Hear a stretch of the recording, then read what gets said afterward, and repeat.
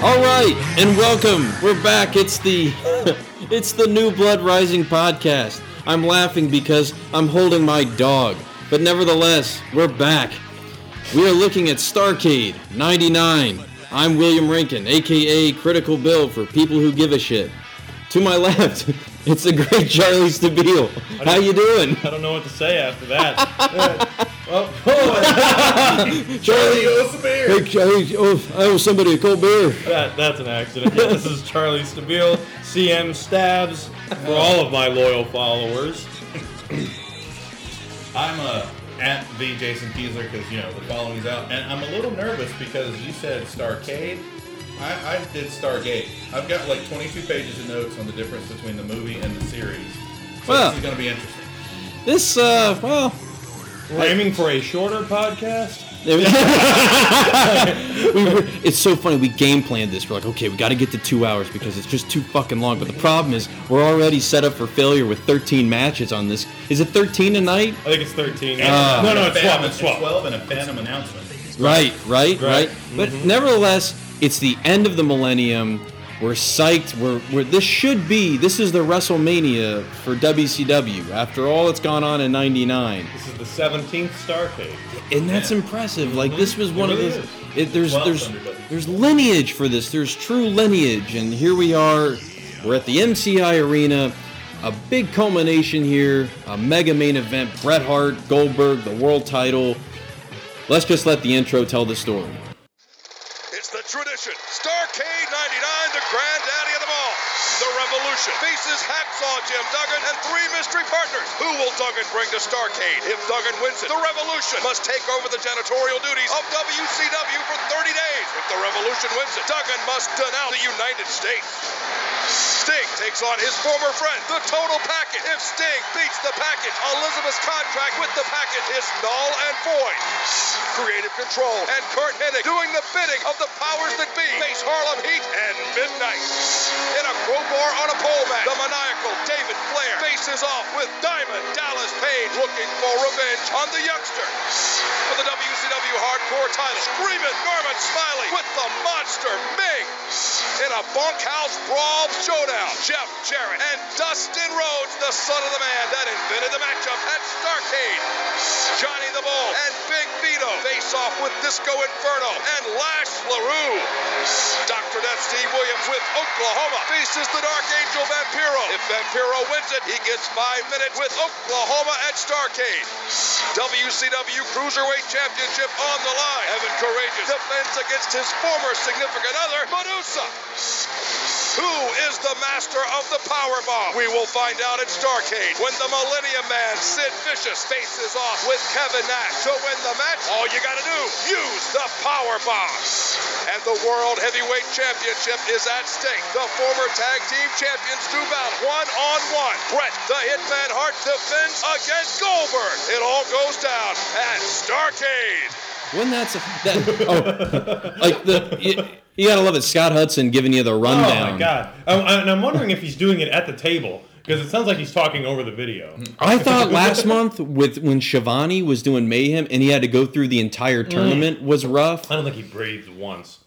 But where are we at? Well, we're at the MCI Arena, of course, where Starrcade's been the last how many years? At least since '97. Yeah, 97. I definitely because Revenge always. That's right. That's how I always remembered it was always at the MCI was because of the video game. But we got a crowd on hand of what 11,000? 8,000. Huh? 8,000. 8,582. Man, I was way off. Out of 18,277. Yeah, that was the recorded. Just because I know we usually say this for later, but compared to 97, which was obviously the peak. Yeah. While we're gathered, Jason, what's your initial thoughts heading into the pay-per-view? What do you think? Going into this one? After Mayhem, we left off pretty high. I mean, it was. Bret Hart's your world heavyweight champion. It looks like not to run a new era is coming. Yeah. Maybe better wrestling and question mark, but it was, and Kurt Russell was fantastic. So in '97, I guess the building was bigger or something because this is an astronomical number of 23,000 people showed up to see Sting versus Hulk Hogan, which in WWE numbers is not that big of a deal. WCW, that's huge. Yeah. And for that building, it must be. I didn't know the building was that big. It's been renamed the Verizon Center. Well, It's not called MCI anymore. Verizon bought MCI. Right. Yeah. Oh, sure. Yeah, Well, big important merger. That's what was going on. That's why it was smaller, as Verizon was taking their share of the building. It's December 19th, 1999. The number one, the highest grossing movie of the year was The Phantom Menace. The top song on the charts was Cher's "Do You Believe." Oh my god! a shorter podcast. We're aiming for it, folks. And we're gonna get there. Don't worry, there's some matches that are literally 2 minutes long. But it's funny, like, you know, when you go back through, you're trying to bridge a lot of the storylines up until this point from Mayhem. There's a common theme of there really isn't much continuity. It's like, oh, by like the week before, it's, hey, guess what? We got a match at Mania. Or I'm sorry, it's Starrcade. Whoops. Dude, Scott Hudson calls this the granddaddy of them all. Yeah. And sorry, it is the oldest, which is, but they never said that. Well, that was the same year then of WrestleMania 15 where they dropped that. Right, because Vince McMahon was like, it makes it sound old. Yeah. Have you never seen the Rose Bowl, Vince? I think they should be proud of that. They should. All right, so let's dive into it. We talked about Hudson. He gives us the intro. What a clusterfuck of feuds we got here. We've got everything from American Pride, Master of the Powerbomb, intergender cruiserweight battles, former friends, and mobsters. Mean Streets. Right. We've got Mean Streets. Scott Hudson says this is the most stacked card in history. Even says this may be the best Starrcade ever. He says it before the first match even starts. I know. And I had to actually rewind that. Yeah. I was like, is he talking about this one? Did you have to fact check him? Yeah. No, I didn't bother. It's Scott Hudson. And where are we leading off? Well, we're leading off with, guess we what? have every time. It feels like it has. Like 2 out of the 3 shows I we've like let this off. continuity. You just complain. Here it is. Here's continuity. No, I want to. Yeah, because continuity actually is not bad in this paper. And what is it? It's Disco Fever. It's the Disco Inferno himself. Nobody cares. No, there is no pop at all. And this goes back to a pet peeve of mine. Every card should be at the very least Indiana Jones and the Temple of Doom. Great opening, great closing, muff it up in the middle, but by God, you better start it heavy because people have been waiting, all this. And nevertheless, we've got Disco, and then surprise, who's his tag team partner tonight? Former foe. Lash Double L. It's Lash LaRue. Who's starting finalizing his final form with his L I love that. sideburns, his shiny unbuttoned shirt, and his giant beads. So we sticks out. So we saw, because last time we saw these guys was at Havoc. They opened up that show then with the Cruiserweight title where Disco went over, but Lash tried to carry us a little bit of heat afterwards by give him the whiplash. Everybody likes to beat up Disco after the bell, I've noticed. They really like to do. Everyone just like, no, fucking hate this guy. Fucking He Glenn. has a punchable face. Yeah. Gilbretti. And who are they fighting? Who are they fighting? Well, none other than Big Vito and Johnny the Bull, and we know it's them because we get the fake Godfather music to bring them out. Led, of course, by Tony Marinaro. Who wants to remind us how good his abs look. He loves to remind us. He predates the Jersey Shore. He really does. He does. No, that's it. That is it. That's exactly what he's doing. Can I ask a question? Why were Big Vito and the Bull sharing a bed for the scene that we're going to get for the video package? Like, I understand, times are tough. Sometimes on the road you got to share. They were fully clothed. So you bring up a good point because, all right, so this was definitely one of these feuds that had stuff going on every week. Like, we saw seeds planted at Mayhem when Disco accidentally hit Tony Marinaro with the chair. And then he said, I'm bringing the boys to Nitro, which... The ECW guy? Yeah, he told... And which, of course, they couldn't get over there. No. But as Disco keeps finding himself finding himself in the crosshairs of Papa Marinaro's mobsters or whatever, he finds a common ally in Lash LaRue, who decides, why not? I'm going to help out my opponent. I've got nothing going on. Did you guys remember some of the hijinks that went on during this? There were fish. There was There was also strip poker with Big Vito and Johnny the Bull with the Nitro girls, which of course they lost. And before we lost. Yeah. And then, of course, there was Tony Marinere getting abducted and tarred and feathered, and Oh, I remember that was a big deal. I think that happened on the Thunder, and they said that was the B show. Yep. So Disco and LaRue are fighting the Goodfellas. That's right. And That's right. The commentators, I don't remember who says it, but they talk about how Big Vito and Johnny the Bull haven't found a way to get Disco Inferno to pay his due. Right. And I'm like, yeah, I'm pretty sure a gun would come in handy if we're going to follow this line of logic. So, look. I'm sorry. It doesn't make sense. But anyway, this match. The crowd is not, like, the problem is, they're not, even after we get the fake Godfather music, nobody's into this, although Big Vito just keeps reminding me of Wes Studi from What is he doing in this match?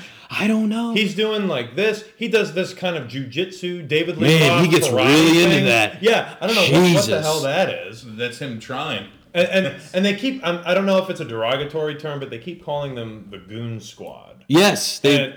I'm sorry, when I hear the word goon, I mean, I think of that guy from WWF. The Goon, yep. Yeah, and that shitty character from the Three Stooges short. So it's like, why would they, like, they're not threatening to me if you call them the Goon Squad. All that aside, you know what's funny is, like, Vito can work. He works really well in the match. Except for that frog splash. That selling was epic.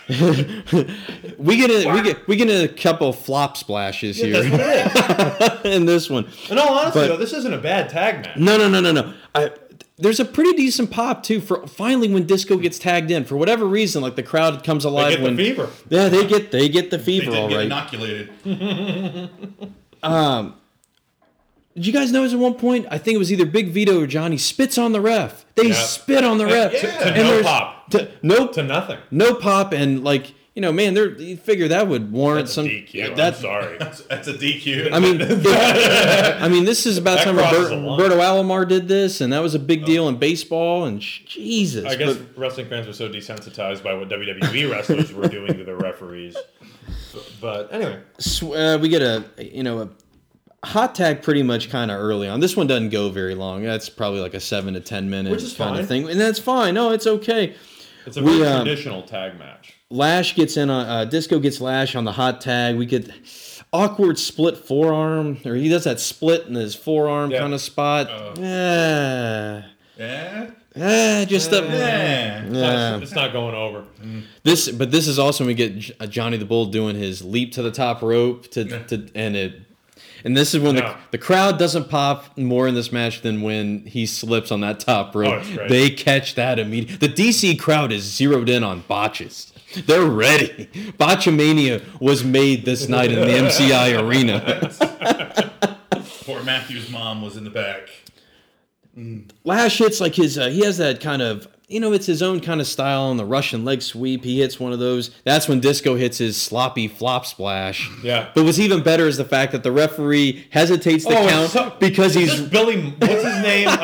This guy, I'll find it later. This is the slowest count. It's so slow because he's waiting for Vito to do his. Vito's kind of a big fella. And give him a minute. Fuck me senseless. This thing it's just pitiful to see. I do love, I remember talking to you about it. I love the finish. Oh. It's goofy, but it's like the thing I used to make up with my action figures.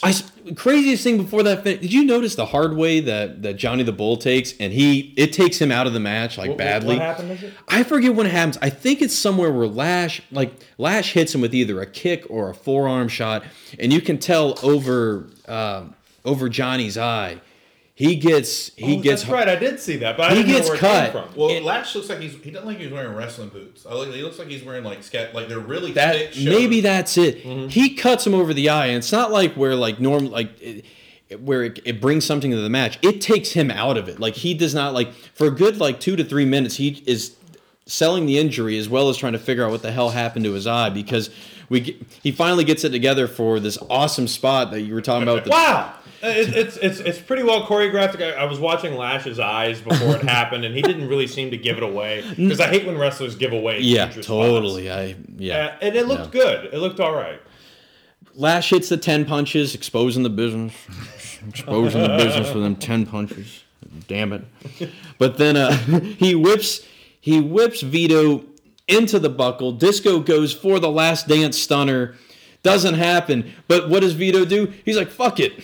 I'm throwing Lash at him because I know Disco loves to get that last dance stunner in. And what happens? Unfortunately, Lash eats the...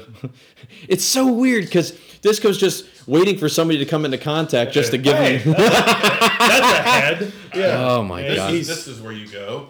Yeah. Tuck the chin, Lash. Tuck the chin. So he stuns his own partner. Yeah. And it does, like I said, it looks pretty good. And then what's the actual pin combination?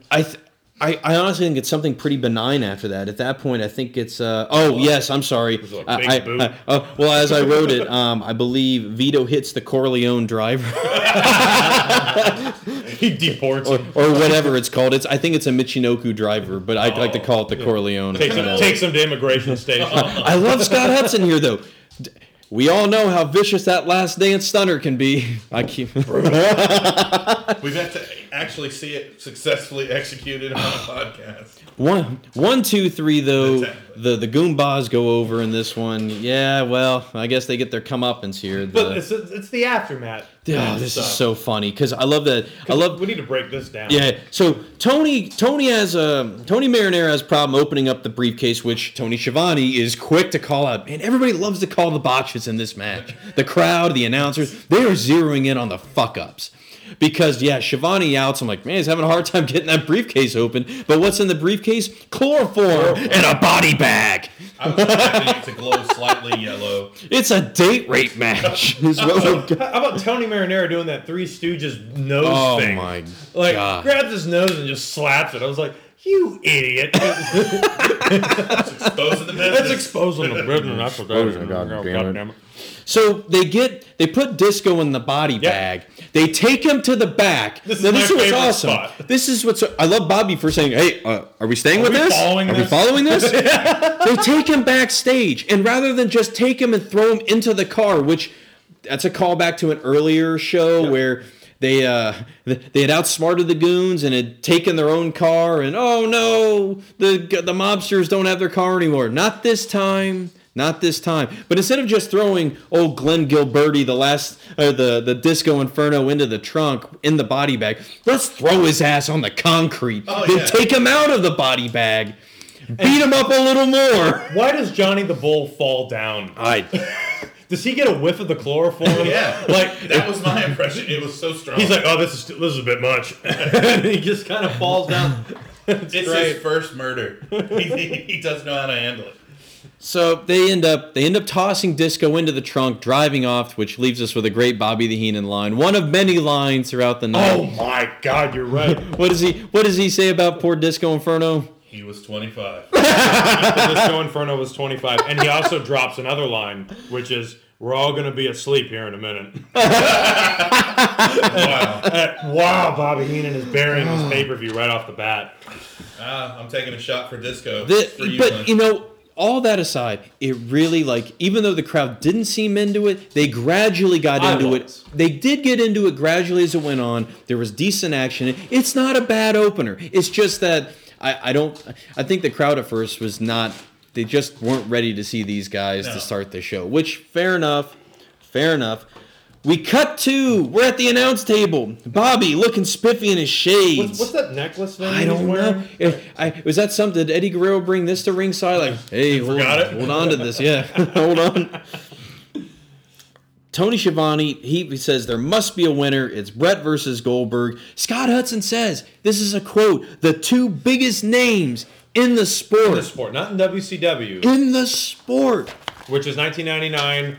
The two biggest wrestlers in the sport, I'm sorry, Stone Cold Steve Austin and The Rock. Absolutely. Those are the two biggest guys. Not according to Mr. Hudson, mind you. He doesn't know he's not even aware of the No, not even close. Well, he can't. He'll get fired. That's true. Bobby pumps up Vicious versus Nash. I guess now we're selling Vicious now as truly a badass. It was funny. Is Vicious finally gonna get his his stamp of approval? Because I'll say this, even though they were two horrifically bad matches, they could not have positioned him better to be the badass, the Steve Austin-esque dude. But here, we're finally going to get a power bomb match. Boy, that's a good video. I've got 2,000 ways to powerbomb Kevin Nash. 2,000 Oh, you some kind of tough guy? He doesn't have 2 moves. Vicious, was it Vicious say about Nash? I'm going to powerbomb I'm him. going to powerbomb you through the center of the earth. Yeah. To which Nash replies, What are you, some kind of... What are you, some kind of tough guy? even more Yes! so, I'm going to powerbomb him straight to hell. A line straight out of WWE's That's awesome. Undertaker Kane stuff. Yeah. Then we get an interesting announcement. Tony Schiavone lets us know that Scott Hall has a knee injury and thus will not compete in a very hyped ladder match with Chris Benoit for the United States Championship. That dates back, of course, Scott Hall had won the U.S. title in a ladder match like the week before. Right. The U.S. title was in a bit of a flux, but... Well, what I wanted to ask you is they Yeah. kind of build this as like the master of the ladder match kind of thing. Yes, and that's what... Where does Chris Benoit get the credentials? I want to know! I do want to know. Because I'm like, Scott Hall at this point has 2 classic ladder matches with Shawn Michaels. Right. Where does Chris Benoit get... I'm sorry, Chris Benoit's a better wrestler than Scott Hall, sure. But where does he get the right... I was telling Chris at Stampede Wrestling, about Chris, this match. Chris had a classic ladder match 2 years later with Chris Jericho at Royal Rumble. I had gone to Stu and I told him, this ladder match could work. And Give me an honest answer. I told him we could do it. No. But so in typical WCW fashion, they didn't even let him have a match. They just gave him the belt. Yeah, what they is do. that all They about? give Chris Benoit the United States Championship. No tournament. Yeah, there's clearly disappointment. And then I love when the music hits and Tony flips through like 10 pages of notes like, wait, I don't have this. wait, what's going on? It's Chris Benoit's music. I like his music too. It- I do. I do. It's not his WWE music. No. Whoa, his foreshadowing music. You leave Our Lady Peace All right, out of this. Go on. But the music hits, Chris Benoit with the United States Championship, clad in dress, He looks like a gentleman. He really does. Gentleman Benoit coming Gentleman down to the Benoit. ring. But he looks disappointed. He really He does. came here to kick some ass. Yeah. Well, and as he states on here, he recaps what Tony Schiavone has said. What Tony Schiavone revealed about the fact that there is not going to be a ladder match with him and Scott Hall. But he says, I love this line, sweat more in peacetime, bleed less in war. I don't know. He issues an open challenge because he wants there to be a fight tonight. He wants to give the crowd what they want. He issues an open challenge for the United States Championship in a ladder match. He says, if you want to get to the top of WCW, you're gonna have to climb over the Crippler. So Jesus he came Christ. out and dressed nice. Yeah. Talks about how he wants people to get to. He didn't offer to cut checks for all his fans. Total package. Oh, man of the people. No. But do we know the real reason why Scott Hall isn't there? He didn't want to be Did he pull that contract crap? Now see, that was I couldn't legitimately find it, Neither but could I. from what it seemed like from the match, at least from what I gathered, like it might have been legit because that match. Remember that U.S. title match ended up being kind of a cluster muck of I think it was Hall, Goldberg, Sid, and One of those fatal 4-ways that Yeah. they love to do. But at he the wrestled that Thursday. The Thursday before the Thunder. They did. Is where he and Nash beat Goldberg for the tag title. right. And time. Oh, Goldberg and Brett. Yeah, yeah. I don't know how much. I'm wondering how much he worked. Mm-hmm. That is one thing that wasn't really revealed in the DDTdigest.com version of the. I do gotta love him though. Website's straight out of '98, dude. It looks like the old Space Jam website. Oh God! what I love is we get the precursor because Scott Hudson just continuously calls Scott Hall "Last Call, Scott Hall." Like, come on, man. What's so funny is right after Benoit issues that open challenge and walks out of the ring, Medusa's music hits, and you're like, is she accepting the challenge? Oh my God! No. Future WWE No. Hall of Famer. To WCW's credit, they're like, all right, let's keep the show moving. No, let's keep our podcast moving. There we go. Medusa's music hits. She's not to answer the challenge. No. She is challenging Evan Courageous for the WCW Cruiserweight Championship. How the hell did this happen? These people, they're together, right? Well, A lot can Medusa, happen in a month. using her womanly ways, seduces Evan to give her a title match. Medusa. Yeah. Oh, I like it. I like love it. girls. Yeah, that's good. And it gets kind of interesting because during Evan Courageous' run since winning the Cruiserweight Championship from the Disco Inferno has not exactly been on top. Keeps on just coming up short in matches and everything. And that's when she begs him for that title match and everything. But it's kind of interesting because we see now Evan Courageous has come out with a new lady. He's coming out with Spice. Yeah, I liked her. She was one of my favorites on Nitro. So now Evan is defected. He has clearly cast Medusa out, which probably not the smartest thing to do because, well, she might take your title belt. She's a killer. She might put it in the trash. You know, that's probably not a good idea. We're going to the dump, big boy. So Evan Courageous comes out second. Yes. The champ. I made a note of every time this happens. This is actually really great. Like, I was really happy with this. Like, I'm not kidding. I know it sounds trivial, but I really do think this is a big deal. It doesn't make sense to me. Neither does it Jesse Ventura at WrestleMania 5. No. McMahon. No. But anyway. But this is a big deal because at the same time, like, even though and this is clearly WCW aping WWF doing China versus That's Jarrett. what I thought too. This is 100% right out of that playbook. But Medusa's 10 times the wrestler that China is. yeah, and I think this is interesting. I don't know. I don't think of this as terribly maybe, but there's some questionable spots in this. But Like Evan Courageous' song. I want to point that out. That's a pretty good song. Wow, wow. Like, is that Evan Courageous? I love this opening. As he's coming down, she just splashes over the top rope. Oh, it's a great spot. She's just like, eat a dick. And just comes right on over. Diving on top, we get this started early on the outside, right off the bat. I love this. Bobby reassures us. She is tougher than most men. And we see this early. Why? Because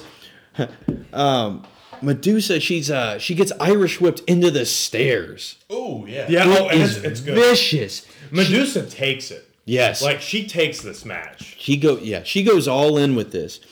In the ring, though, once they get into it, it's Medusa standing up right to Evan. She is egging him on to hit her. And how does she? She goes all the way. She slaps the piss out of him, which, no hesitation, just clocks her. And this, all right, the MCI crowd, they get up for this. All like, you know, We love beating women. oh, God damn it. We love botches and beating women. God damn it. Oh, man, he pops the shit out It's of full her. force. To where we hear Scott Hudson say, she wants to be a wrestler. Bobby, everybody is completely on board with this violence. Yeah. Which we talked about the MA on this show. Right. This show is rated TVMA, and I went through like WCW's catalog, and it's the only one. So weird, and there's nothing like overtly that points to it. Maybe that slap, or that It's either punch. this match or disco in the body bag. It's hard to call it a slap. He punches her, flat out. Where do we go? All right, we get a power slam by.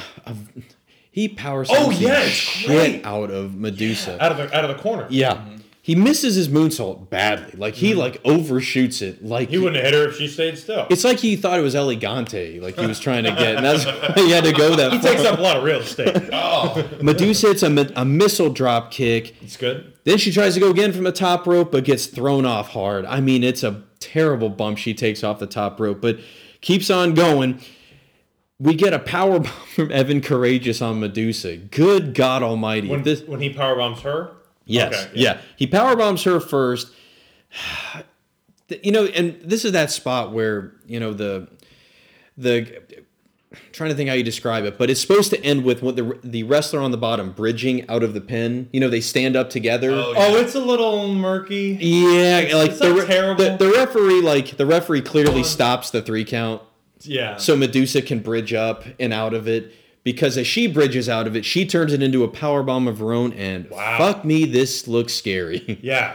It's like badly timed, where like Courageous was supposed to like maybe jump maybe a hair sooner, because it seems like he jumps late and has to really overcompensate to not like break his fucking neck. It's a little. It's I thought he was gonna flip, like he was gonna get out, like a Frankensteiner or something. Close, yeah. Because it's very reminiscent of Kevin Nash, Giant. It's very close, right? To except how dangerous the neck is. Yeah, but it's okay. Like, it's safe at the end of it. All right, so the badly timed, we get it badly timed and everything, but you know he gets himself up and over.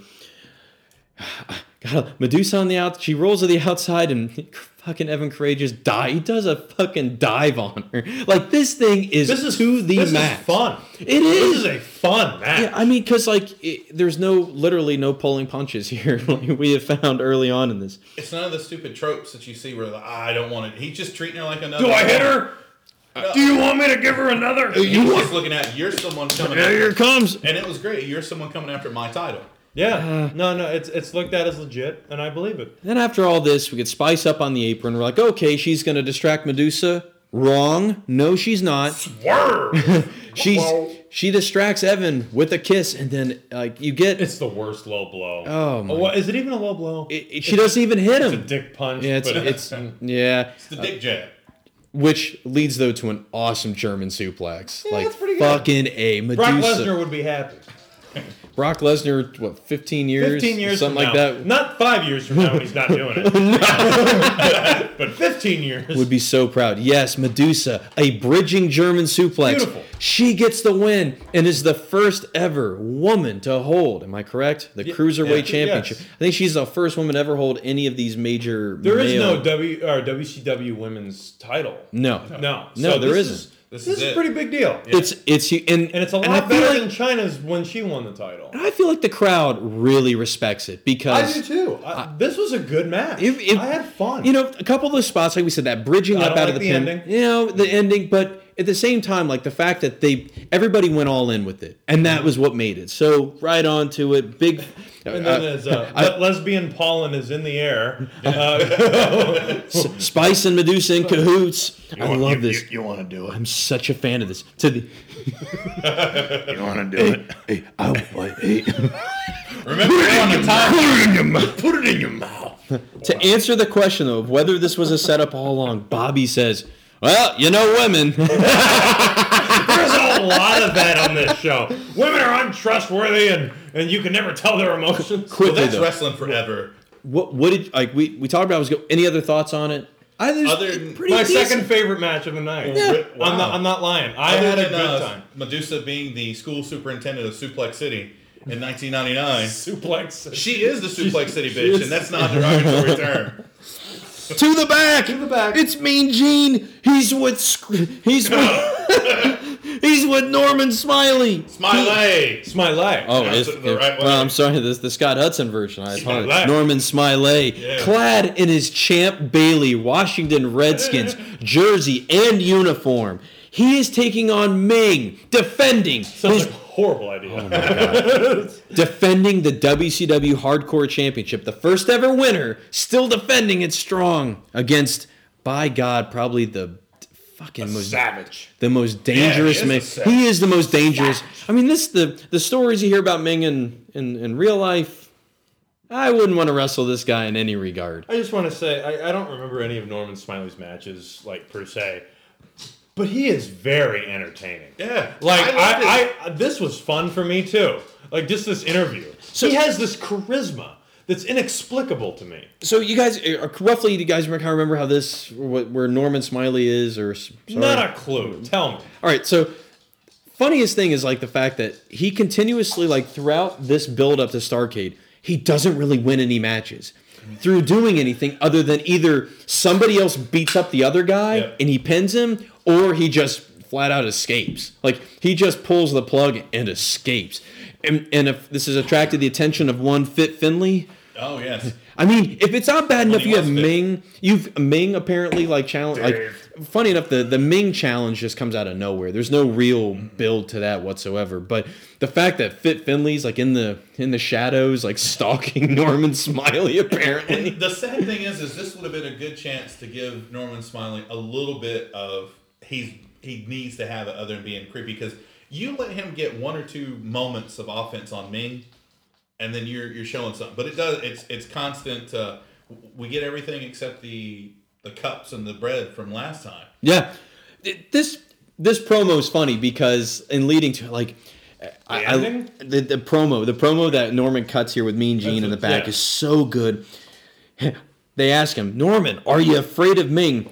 I am a coiled spring ready to explode. And then he immediately screams because the producer was nearby. Counting him down. And we all know from watching Cause Stone Cold said so. That's not you quit counting me down. That man has a family. Like falling into the Bud Light inflatable chair or whatever happens. It's the weirdest thing I've ever seen. But WWE should have grabbed Smiley. Well, For a comedic character. So we talked about last match, clearly aping China versus Jarrett. This is 100% taken from Crash Holly being the... I'm trying to remember, when did the 24/7 rule really kick in? The 24/7 may not, but like the fact that you've got like this small guy who thinks he's a big guy. They do it differently because Norman... because He's just the reluctant hardcore champion. he's so reluctantly the Only belt hardcore... I can get. It's so funny because now we see Damian Sandow doing this every week, coming out, like for a time came out as something different, and the fact that Norman does it, and it's so strategic with everywhere he's at, but... Well, it's funny that the guys that do what Norman does then, that they do now, they're basically almost mid-carders on the way to the main event. Yes! And Norman was always a lower-tiered guy, but if he had done that shtick today... He could be on his way to like the Intercontinental title. He he held charisma. He had a really great... He had it. A decent wrestler. Yeah, more he was than good. decent wrestler. He's a good Anyway, we get the stereotypical like Asian Polynesian music that summons Ming to the ring. Well, hold on. What, Champion coming out second. Champion does come out second. But Norman Smiley has this incident with Mean Gene Okerlund where Gene goes, "Oh, I think you just soiled yourself," or something. And Right at the Norman's end. like, "Did I?" And then it cuts to Bobby Heenan with, "How could he not know?" Because Bobby Heenan has many times soiled I him. think I just did a Tony Atlas laugh. So yes, champion out second, which is great. People love him as he comes out. He's in the Redskins gear, but still, once again, huge pop. He's pushing a cart with this massive Surge cooler. It's just funny. It's like, where did he find that? What's awesome is in the ring, Ming is bashing himself with a Oh, he's trash ready. can. He's fighting himself. To And get then ready. throws it as hard as he can at Norman. I would legitimately scream as well. Yeah, And it's dangerous. fuck me, he hits him with it. Like, Yeah. he is dead on accurate. Dead on balls, accurate. There's like 6 switches. There it is. He's the Peyton Manning of throwing trash cans at black guys. Ming shoves the card into Norman. This thing is, of course, starting on the outside. You wouldn't think this would have 1 second of I action don't in the think they ring. ever meet in the inside. Nope, they never do. I love Bobby's line, Norman, hit the turnpike. It's all over the outside. Norman hits Ming with anything he can. Ming refuses to sell a goddamn thing, which maybe it doesn't even hurt him, so it's hard for Ming to sell any of this. You're looking at me. What is it? What is It's 2 things. One, it's weird when Norman screams in his actual matches. Right. Because it's like he almost forgets. Because he screams in inopportune times. Right. And the other thing, Meng throws a cinder block. Oh my god! When we get to oh my god! And this isn't like Curb Stomp. No, it 2014. I had to rewind it This because is a real deal. that looks scary. Because I actually looked at where Norman's head was as to where the cinder block lands.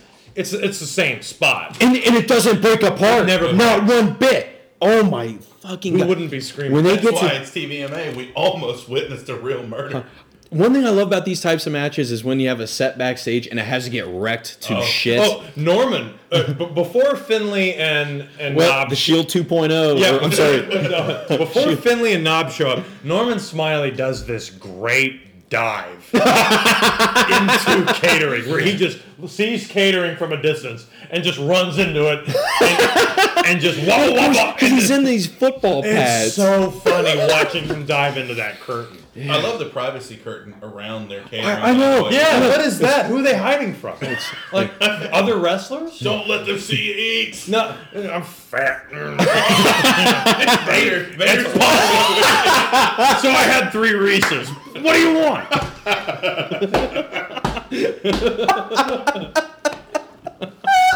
That's an old inside joke between me and Will. Sorry. and we were worried about time. I know, but that one is one of my favorites. Oh, that's fucking gold.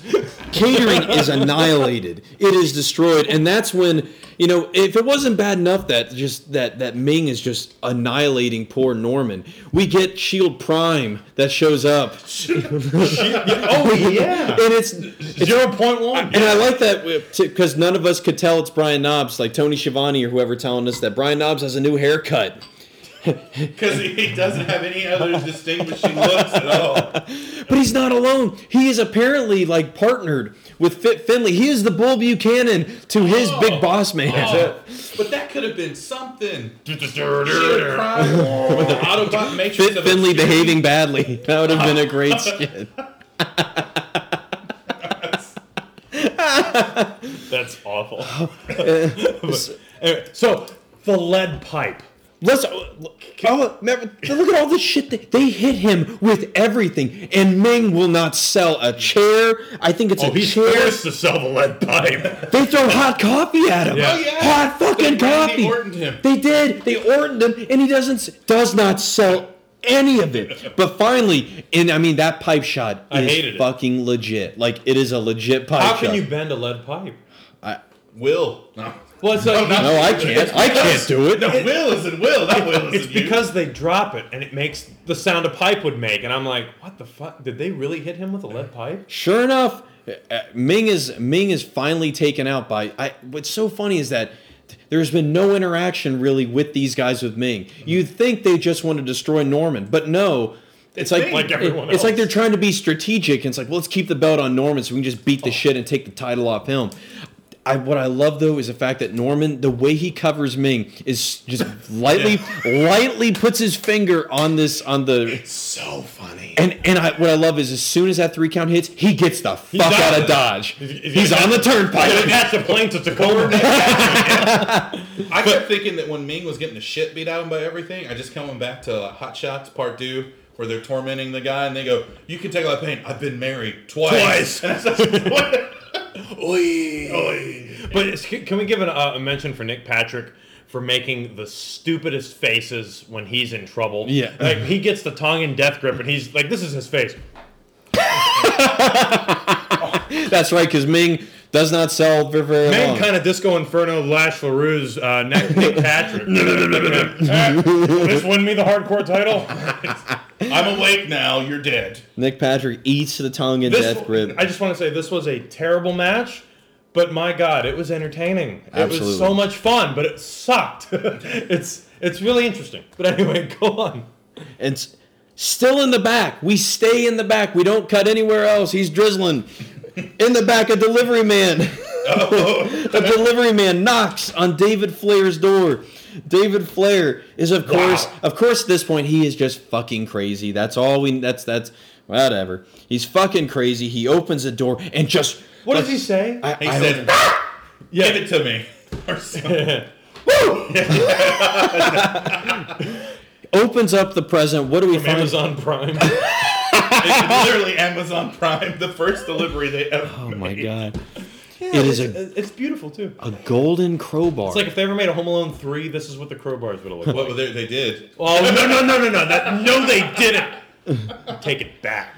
It's already out there. It's recorded. I saw it in the theater. Of course this is timely because tonight we're getting a crowbar on a pole match.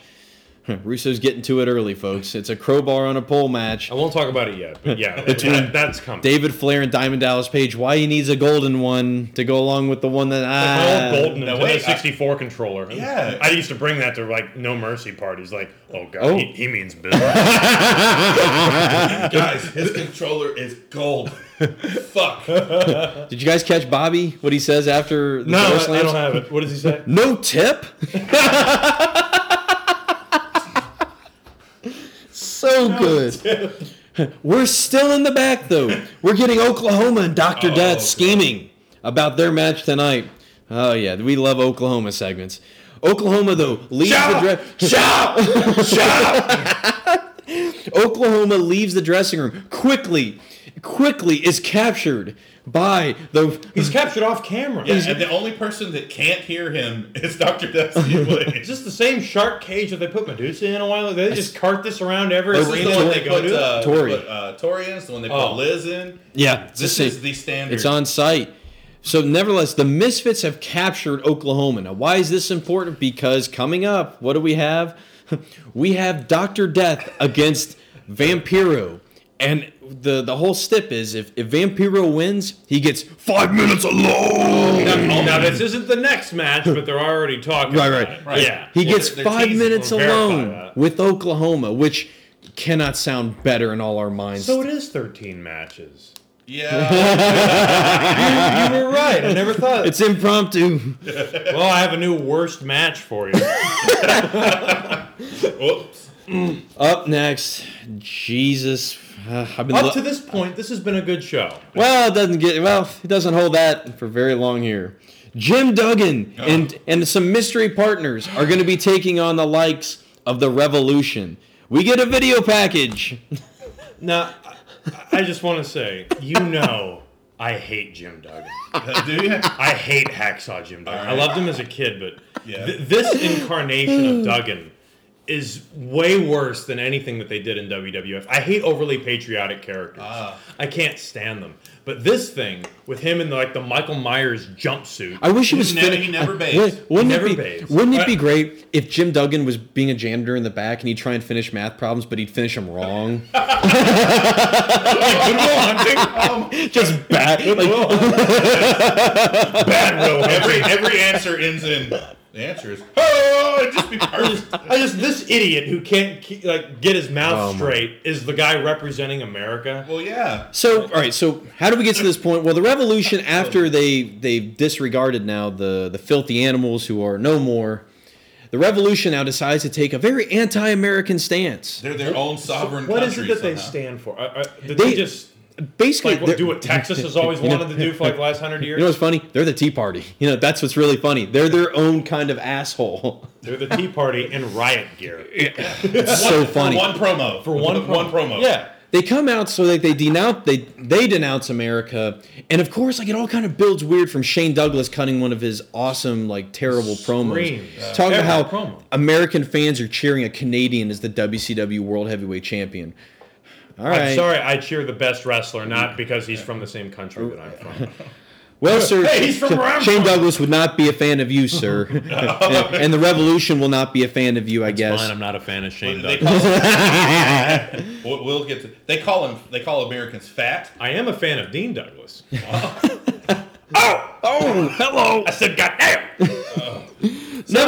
Nevertheless, so Jim Duggan finally takes a bit of he's a little bit upset with the fact that the Revolution is taking down America with their rants. He decides that he's going to stand up to America, and one of the best moments on Nitro is he comes out, and the Revolution of course they beat the shit out of him, and they do the Iwo Jima over his body with the flag. Oh, no. It's the so Van Halen cover? The thing Yeah. that they did? A seminal moment in U.S. history. Van Halen.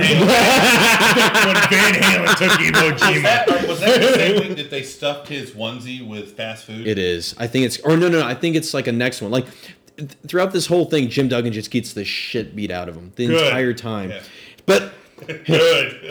but here he is tonight. He's in the back with Mike Tenay. Oh my god, this interview is great. Shouting. Mike Tenay is asking him a question, and Tenay and Duggan just, well, that's right, Mike Tenay, and Tenay just kind of closes his eyes and just looks defeated. Tenay was still talking when Duggan starts, and Tenay just, Well, he came from that Hogan promo school of yelling is better. oh, it's terrible. Oh, I can't stand Duggan. But anyway, But we got a stipulation here.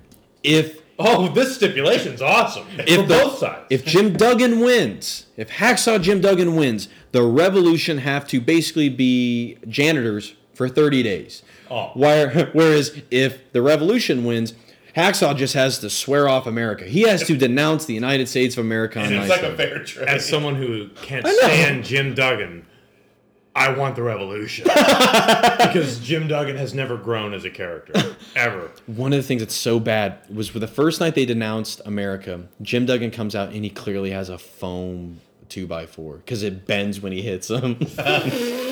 That's new. That's Kind of super wraps new around 2x4. like one of those old slap. Yeah, slap bracelets or something. Yeah. That's just how strong Shane Douglas's arm cast is this week. But the big question now is, Who's his partner? who are his partners going to be? All right, so Couldn't have guessed this. Is Harlem Heat?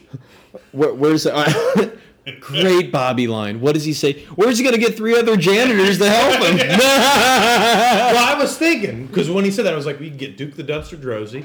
Oh my God! You get all the odd job You people. could get all the Dusty odd Rose- job people. Dusty Dusty Rose, Rose, Son of a plumber, and you could probably get Repo Man. Of course you can. Barry Darso, just.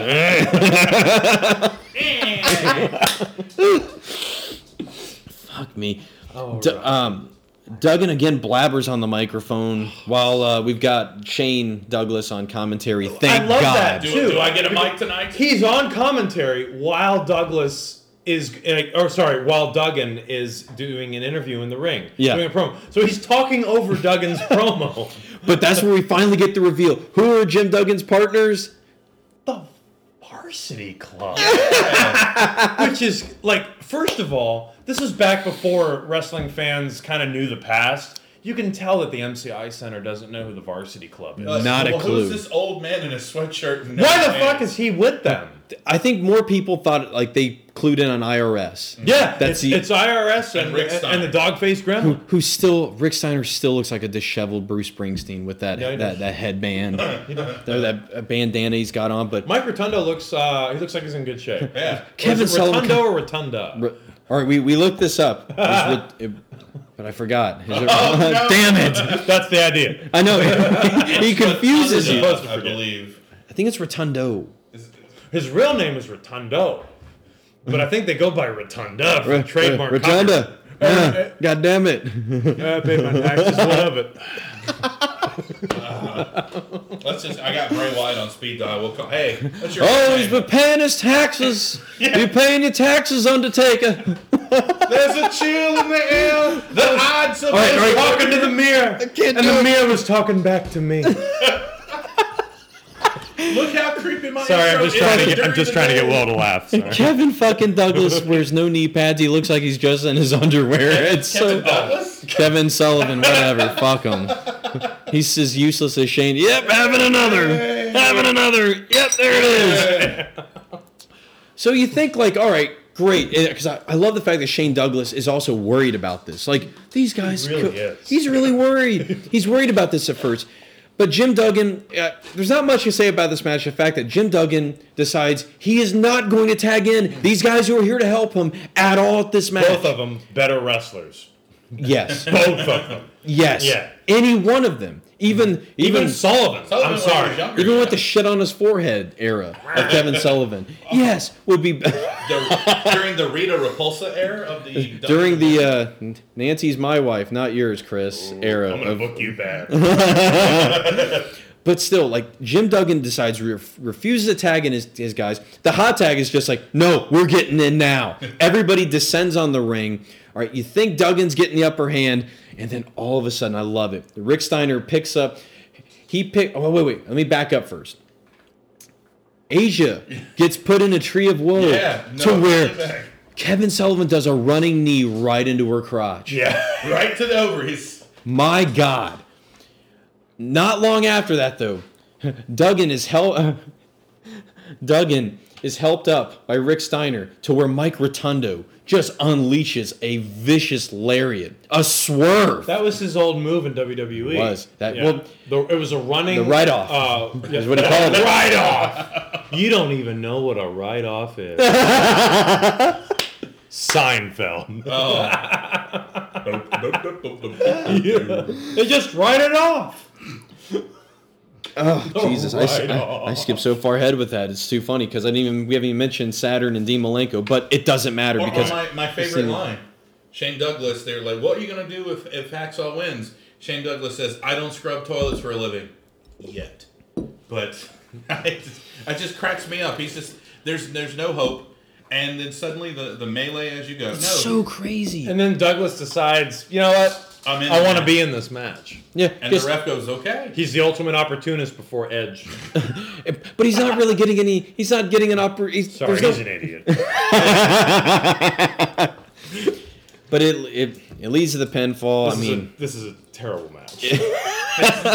We've actually talked longer than the match. The Revolution. Sorry, yeah, that's true. Revolution pins Jim Duggan. Jim Duggan has a swear off America. Does Revolution's song, like the beginning of it, sound like Van Halen's "Everybody Wants"? It really does. You would think though, if they're going to start doing this anti-America crap, that there'd be something slightly militaristic about their new intro. Yeah, right. But if they embraced it, there isn't. Not one bit. But it's so temporary. But whose side is the varsity club? That's what's so like in a weird way though. This is probably the most realistic turn on somebody. It's like, you don't want to tag us in? Fuck you. We talk about Shane Douglas getting all political on Bill Clinton. Yeah. Oh, that's your leader. Oh, Bill Clinton. Yeah, he got it under the desk. You know, I mean, he's like, yeah, what a proud nation. I'm like, oh, shut up. I can't wait till next show when we talk about how Jim Duggan denounces America. I cannot. Just like you said. Does that happen? Well, that's the stipulation on Nitro. He has to come out. So I have not 24 more hours to enjoy America. That's what they say before we fire you out of the rocket. Wow, so funny. I can't wait.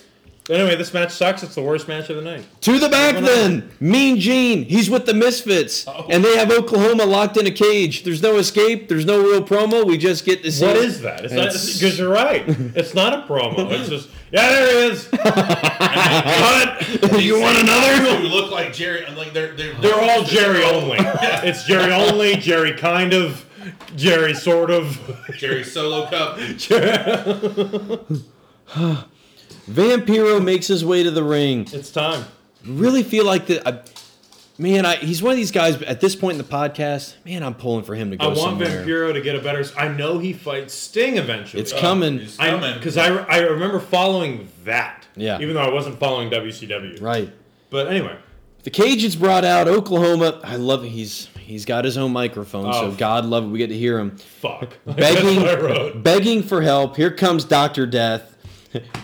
Immediately into action. So they start calling Oklahoma Okie Dokie at the commentating table, and it reminds me, and I don't know if this will go over your head, but of Beverly Hills Cop 3. That was the name of the main mascot that Eddie Murphy disguises himself as. Okie Dokie. It's Okie Dokie. Yeah, and I'm just they're making fun of Oklahoma like already, and it's an awful character. Terrible. Yeah. Fucking terrible. So. This match, well. Vampiro does a great dive off the top of the cage. He does. Oh, yeah. Most of this match is honestly just Oklahoma once again doing... Chop! Just doing a bunch of Jim Ross, like, stereotypes. And then all the while, like, I love the Misfits will occasionally come by and shake the cage. Don't shake it! Shake it, don't break it, baby! Yeah, so he's like, chop, chop, and then eventually he goes... Dr. Death, you got to do another move. I'm getting tired of saying chop. Yeah. And Tony Schiavone goes, yeah, we're getting tired of hearing it. What's weird is they have all the potential fodder around for Dr. Death to just murder and look like a man beast. Right. Without having to hurt Vampiro. And it doesn't really happen. It's weak. Well, so what's funny is it's such a weird, this is one of these feuds as well where Dr. Death just murders everybody up until this point. Like, he is just so stiff. It's funny as he's stiff, but his punches and kicks look like shit. But I love wrestlers like that. Yeah, I just, whatever. It's a whole class on their own. So he ends up getting a little too aggressive with Little H, suplexes him, to which the bell is called. And I love Oklahoma like, wait, what? Huh? Wait a minute. Because he's all pissed off because, of course, the Misfits have been... causing a bunch of havoc this entire match. Why isn't there a DQ on Vampiro? Because nobody likes you. That's why. Nobody likes you at all. And what's great is the announcement comes because of this qualification. Vampiro wins, so that means the stipulation is engaged. But it's not. At least not right away. It's kind of held off, and then Doug Dillinger and his... Oh, lumber into action. Here we go. Well, they beat the fucking... First, Dr. Death beats the fuck out of Vampiro. Right, and then the clock starts. There's a top rope suplex at one point. Mm-hmm. There is. That's pretty excellently executed. Whoa. Yeah. I'd rather blow my brains out and see this match. Oh, it's bad. So they let him out, and we have an impromptu sixth match here. So, and it's funny because you gotta love Oklahoma trying to get as much heat as possible. Like as soon as Vampiro's down, he is saying, "Let me out, let me out, let me at him. I can take him." Yeah, and what's hilarious is he does for a while here. My Oklahoma fucking dominates this. It's like I'm one of the co-writers. He does the Garvin stomp, where he's kind of stomping every appendage of Vampiro. This thing is such a mess. I mean, He does a DDT. He does like what? Why do we have to make him look strong? That's what I don't understand. For the defunct TV title? Is he coming after Medusa's cruiserweight title? Doesn't make sense. Why not? At this point, this doesn't make sense. The fact that Vampiro has to sell to this guy. Not even sell, but once the Misfits get involved, it takes Vampiro and, 4 other guys to finally put away Oklahoma? Yeah. Finally, thank God, when he hits him with his nail in the coffin. Another Hoovy driver, I guess. It's a Hoovy driver. Yeah. Michinoku driver. Yeah, another one of these. And finally, I guess it's so sad because I want to say he gets the comeuppance, but at the same time... He looks so strong. Yeah. I mean, who would have thought Oklahoma was such a tough one to handle? Ed Ferrara. Cleaned house. Yeah, one thing I do like, as much as I hate Oklahoma, is I do like the concept of a heel wrestler giving you live play-by-play that you can hear while they kick someone's ass. Absolutely. Because I used to love that when The Rock would get the headset, talk a little shit. Oh, that was funny as hell. And so I still like that. Yeah. I'm going to come over here and I'm going to elbow him. And he elbowed him. I love that shit. So we can mutually agree, just another awful... Terrible. Anything having to do with Oklahoma? How much longer do we have of this dick? I don't know. And I don't look ahead too much because I want to... I don't either. I kind of take it as I go. Right. Which I really shouldn't. To the back! The powers that be! With Kurt Hennig. It's a stern talking to. With Kurt Hennig, quote-unquote, Shane, because that is now what... This is what... That's all Vincent is. That's all Virgil is. All his characters are to piss off people that from rival promotions. Terrible. Yeah. I don't remember that. Well, he wants to be Shane because he still wants to hold on to that West Texas Rednecks thing, and he talks about the movie Shane, so he tries to fill in a backstory about it. It's awful. Awful. Hey, you want to buy my autograph while you're pissing? But my favorite part of this era, this part of the segment with Powers of B is the fact that La Parka is in the background. He's standing on a chair, like so posing. Oh, yeah. It's like, what is he going to do? Another guy like Norman Smiley, ridiculously over. How did he get over? Yeah, he used to do this little leg wiggle thing. I love La Parka. Yeah. Oh, no. But, I mean, he's just standing there just kind of taking it all in. Yeah, La Parka, if you're listening, and we know you are, tweet us. So, Russo he seems a little distracted. Because upcoming we've got the Powers, it's Creative Control, Gerald and Patrick, teaming with Kurt Hennig to take on the Harlem Heat and Midnight. But it seems, though, that the powers that be, I say powers, it's really just one power that be. That doesn't make sense when I say that. Ed Ferrara is not playing. Fuck. Yeah. But Vince Russo seems a little distracted. Like there's something else going on behind the scenes that's going to affect Starrcade. What is it? We don't know. We're out there. Mike Tenay, he is with Harlem Heat. There's a little bit of tension within the Heat. Once again, it's only been a year, but we got tension again within this tag team. Black does crack. Oh my God! Oh my God! Stacy, you better take that out. We are in DC, but by God, folks, Mary and Barry with the run-in. This is weird. It's weird to see Harlem Heat fighting, like arguing with each other. Yeah, especially over a woman. Doesn't really. But it's not like over a woman. Kind of though, because Stevie Ray is jealous of the fact that Booker T clearly has a rapport with Midnight, because Midnight and loves the fans. Stevie Ray Neidhart is not happy. Oh, my baby! So fucking funny. Booker T Hitman says there is nothing to this friction between the group. Stevie Ray Neidhart disagrees emphatically. Says Midnight is a cause for the problems within the group, and then promptly leaves. Yeah. Whoops. Hey, Bills. Fuck you. I'm not going to be in this match. Yeah. And quite Mark is frankly, there. I'm like, "You hurt." the crowd is not going to be in this match either. It's really sad Nobody. 'cause you keep waiting for a good Booker T match on one of these shows. And they're coming. Yeah, they they are are coming. coming.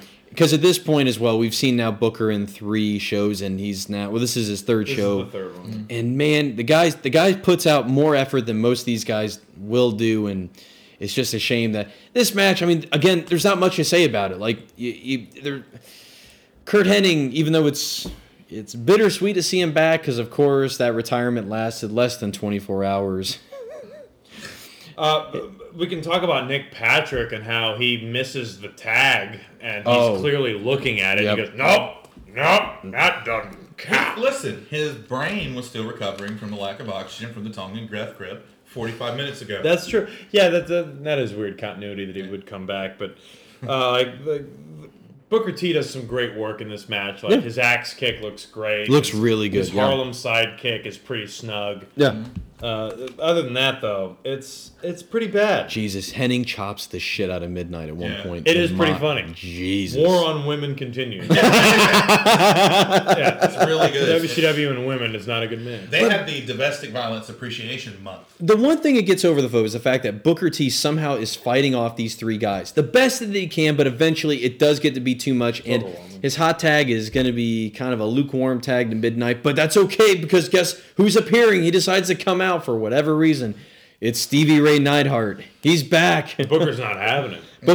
Booker's having none. Nope. No, we don't need you. Fuck you, pal. Yeah, you're low card. Man, your pedigree's for shit, man. Oh, damn.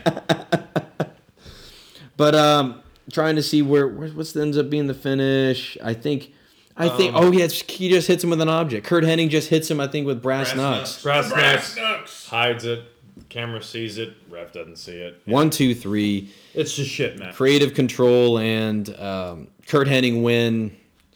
The Harlem Heat breakup has officially happened. There we go, folks. Again.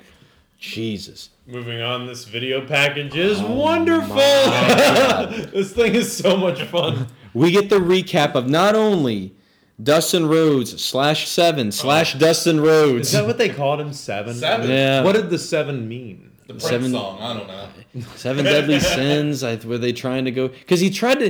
Deadly Sins. They tried to make him look like. They tried to make him look like Hellraiser. Pinhead. Yeah. Yeah, he without looked the like pins. Yeah, he looked like Hellraiser. He couldn't do that. He couldn't take a...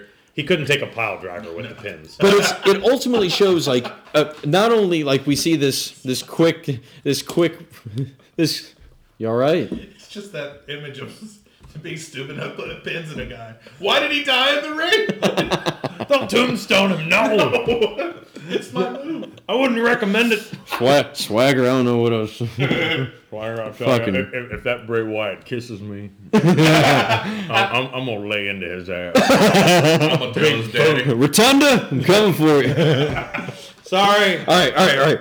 But not only we get the recap of the devolution of Dustin Rhodes as a character, we get his feud with Mayhem Jeff Jarrett. Man, he's becoming my hero. I fucking love Jeff Jarrett in this podcast. He's got a line in this video package. What is it? What is it? Didn't his old fat daddy invent the damn thing?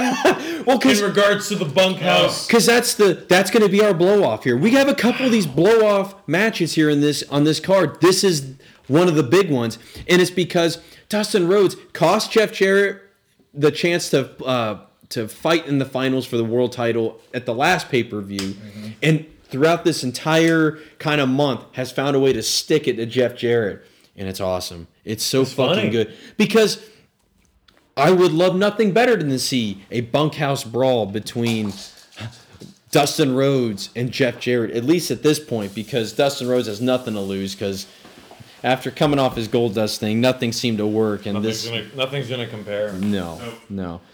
So Dustin Rhodes talks with Mike Tenay, says Jeff Jarrett is going to he's going to bite the dust. And then what I love is the second he says Jarrett's going to bite the dust, Mayhem Jeff Jarrett shows up. Oh, he waffles him. He pearl harbors him. And it's fantastic. Fucking just beats the shit out of him And backstage. he's wearing these tassels. Yeah, He's he's wearing, his chaps or whatever. Yeah, I thought chaps? he was wearing Jinkos at first because I was like, man, Jeff Jarrett went full 1999 skater. I don't know when he manages to lose them because at one point they're not on him anymore. But yeah, Jeff Jarrett just he's. I love it. Tony Schiavone ends up. I love it. He quotes Nirvana. He says, "It's backstage brawl. Come as you are." And so weird. Just because they early on, like, because they come out of backstage here, they put it the wheelbarrow. How that comes into. It's so funny seeing a man in a wheelbarrow getting pushed. I don't know why. There's just That's great when he slams Jarrett onto the wheelbarrow. Oh my God. Oh, it's a brutal looking spot. Yes. They brawl towards the ring, which is a first in WCW. We get a brawl towards the ring rather than out of the ring towards the back. It's great. Where we get here, the slam on the wheelbarrow. I love that the commentary does a great job of building both these guys as being second generation because it is important. Like, you know, these guys are both very important second generation wrestlers coming from different eras and everything. So it's great. Dustin gets the cowbell. Love it. He's using the cowbell. They throw. They luckily don't destroy the announce table enough to where Byron Saxton has to come out, but nevertheless, it comes into play. There's a great sign that says "Horseman is gay." I saw that. It's very grammatically incorrect. Terribly incorrect. Oh, God. Horseman is gay. Horseman is gay. What a big fan of the Apparently, show. there's a wrestler named Horseman. Yeah, Barry Horseman. Dustin beats him with the cowbell. We get powder in the eyes. How about the kendo stick spot where the kendo stick fucking flies into the crowd? Yeah. Oh He man, hits him so fucking hard with I it. actually screamed when I was watching it last night. I was like, "Oh, like, oh my, that's a lawsuit." How about, I love that Dustin Rhodes takes the duct tapes the ref. Bill, what is his name? Is it Billy Robbins? I'll No, it's I'll not. find It's- it. I wrote it somewhere. There's that John Hoon guy that comes out a little bit. He duct tapes the ref. Not only duct tapes him, but then duct tapes his mouth shut. Good. While he does Dustin, please. breaks out of Shattered Dreams. Why not? Because not often does he hit it. It seems Don't like hit it anymore. No. Shattered Dreams on Jeff Jarrett. But the problem is you've duct taped the ref, so can't really count the Idiot. When he goes unduct tapes him and expects him to count. Well, we got a run in here, don't we? Well, they battle back up the ramp. They decide to leave the ring and go back up the ramp. This whole thing is just all over the place, but they're going up the ramp now. The guitar. Wait. Before the guitar. So Dustin climbs part of the stage. He climbs it. Like, he climbs 2 rungs of the actual set. Yeah. Just to give a kick. It's sad. It's like, what's he gonna do? And but yeah, so then the guitar shows up for the ladder spot. So the guitar shows up as well as Kurt Hennig, who decides, hey, he's not done yet tonight. He wants to play a little mayhem himself. No. Kurt Hennig comes out, so now the bunkhouse brawl is a handicap match, it seems like at this point. Dustin Rhodes fighting off everybody. But nevertheless, as he's distracted by Kurt Hennig, Jeff Jarrett climbs a ladder, which, will come into play for our match later with Chris Benoit and the mystery opponent. He climbs a ladder with the guitar and comes off the top rope and just clobbers the shit out of Dustin Rhodes. Thank God that he finishes with a guitar shot. That's the finish. 1, 2, 3, Jarrett wins. There wasn't a lot to say in terms of specific things in this, but it was pretty fun to watch. It's fun to watch. Like Norman Smiley, fun to watch. Utterly terrible, but at least I had a good time. It was a blow-off. It was the end. Right. Jeff Jarrett at this point is really getting fun to watch. He's very magnetic in his performance. Quickly, we go immediately to the back. We get a quick cut. David Flair's got a crowbar, and he's using it on a stuffed bear. Hello, darkness, my old friend. This is 99. He's listening to this new band called System of a Down and Disturbed in his back. Oh my God. Sorry, That's fucking it's just awesome. weird. At first I thought he was shoving the crowbar into the bear so he could cleverly, this is guys that take it at ringside, for the crowbar snuck into the crowbar match. We get a video recap now of DDP and David Flair, which, to our credit, we've seen this from the beginning of the podcast. Right. We The have seen storyline this. is actually This actually has the most continuity of any storyline that we've seen. Really does. Other than the disco. Other than the disco. Right. Yeah. Right. But right. this thing has actually followed us the entire time. It's great. So we go back to Havoc. What happens? DDP just KOs Ric Flair and then destroys David Flair with a couple diamond cutters. Then he gets clubbed with a crowbar by David Flair, takes him out for a while. We get that whole Kimberly weird shit where he's stalking her, and then we get their kind of match at Mayhem, a marquee match. Yeah. Oh my god. Oh yeah. A marquee matchup. Marquee. But DDP makes his return at Mayhem, of course, and wrecks David Flair, and their feud then ramps up towards this blow off. We're gonna have the crowbar being, and I always get thrown off when you have an object on a pole because in my mind first I'm like, so if I get it and I hit you with it, do I win?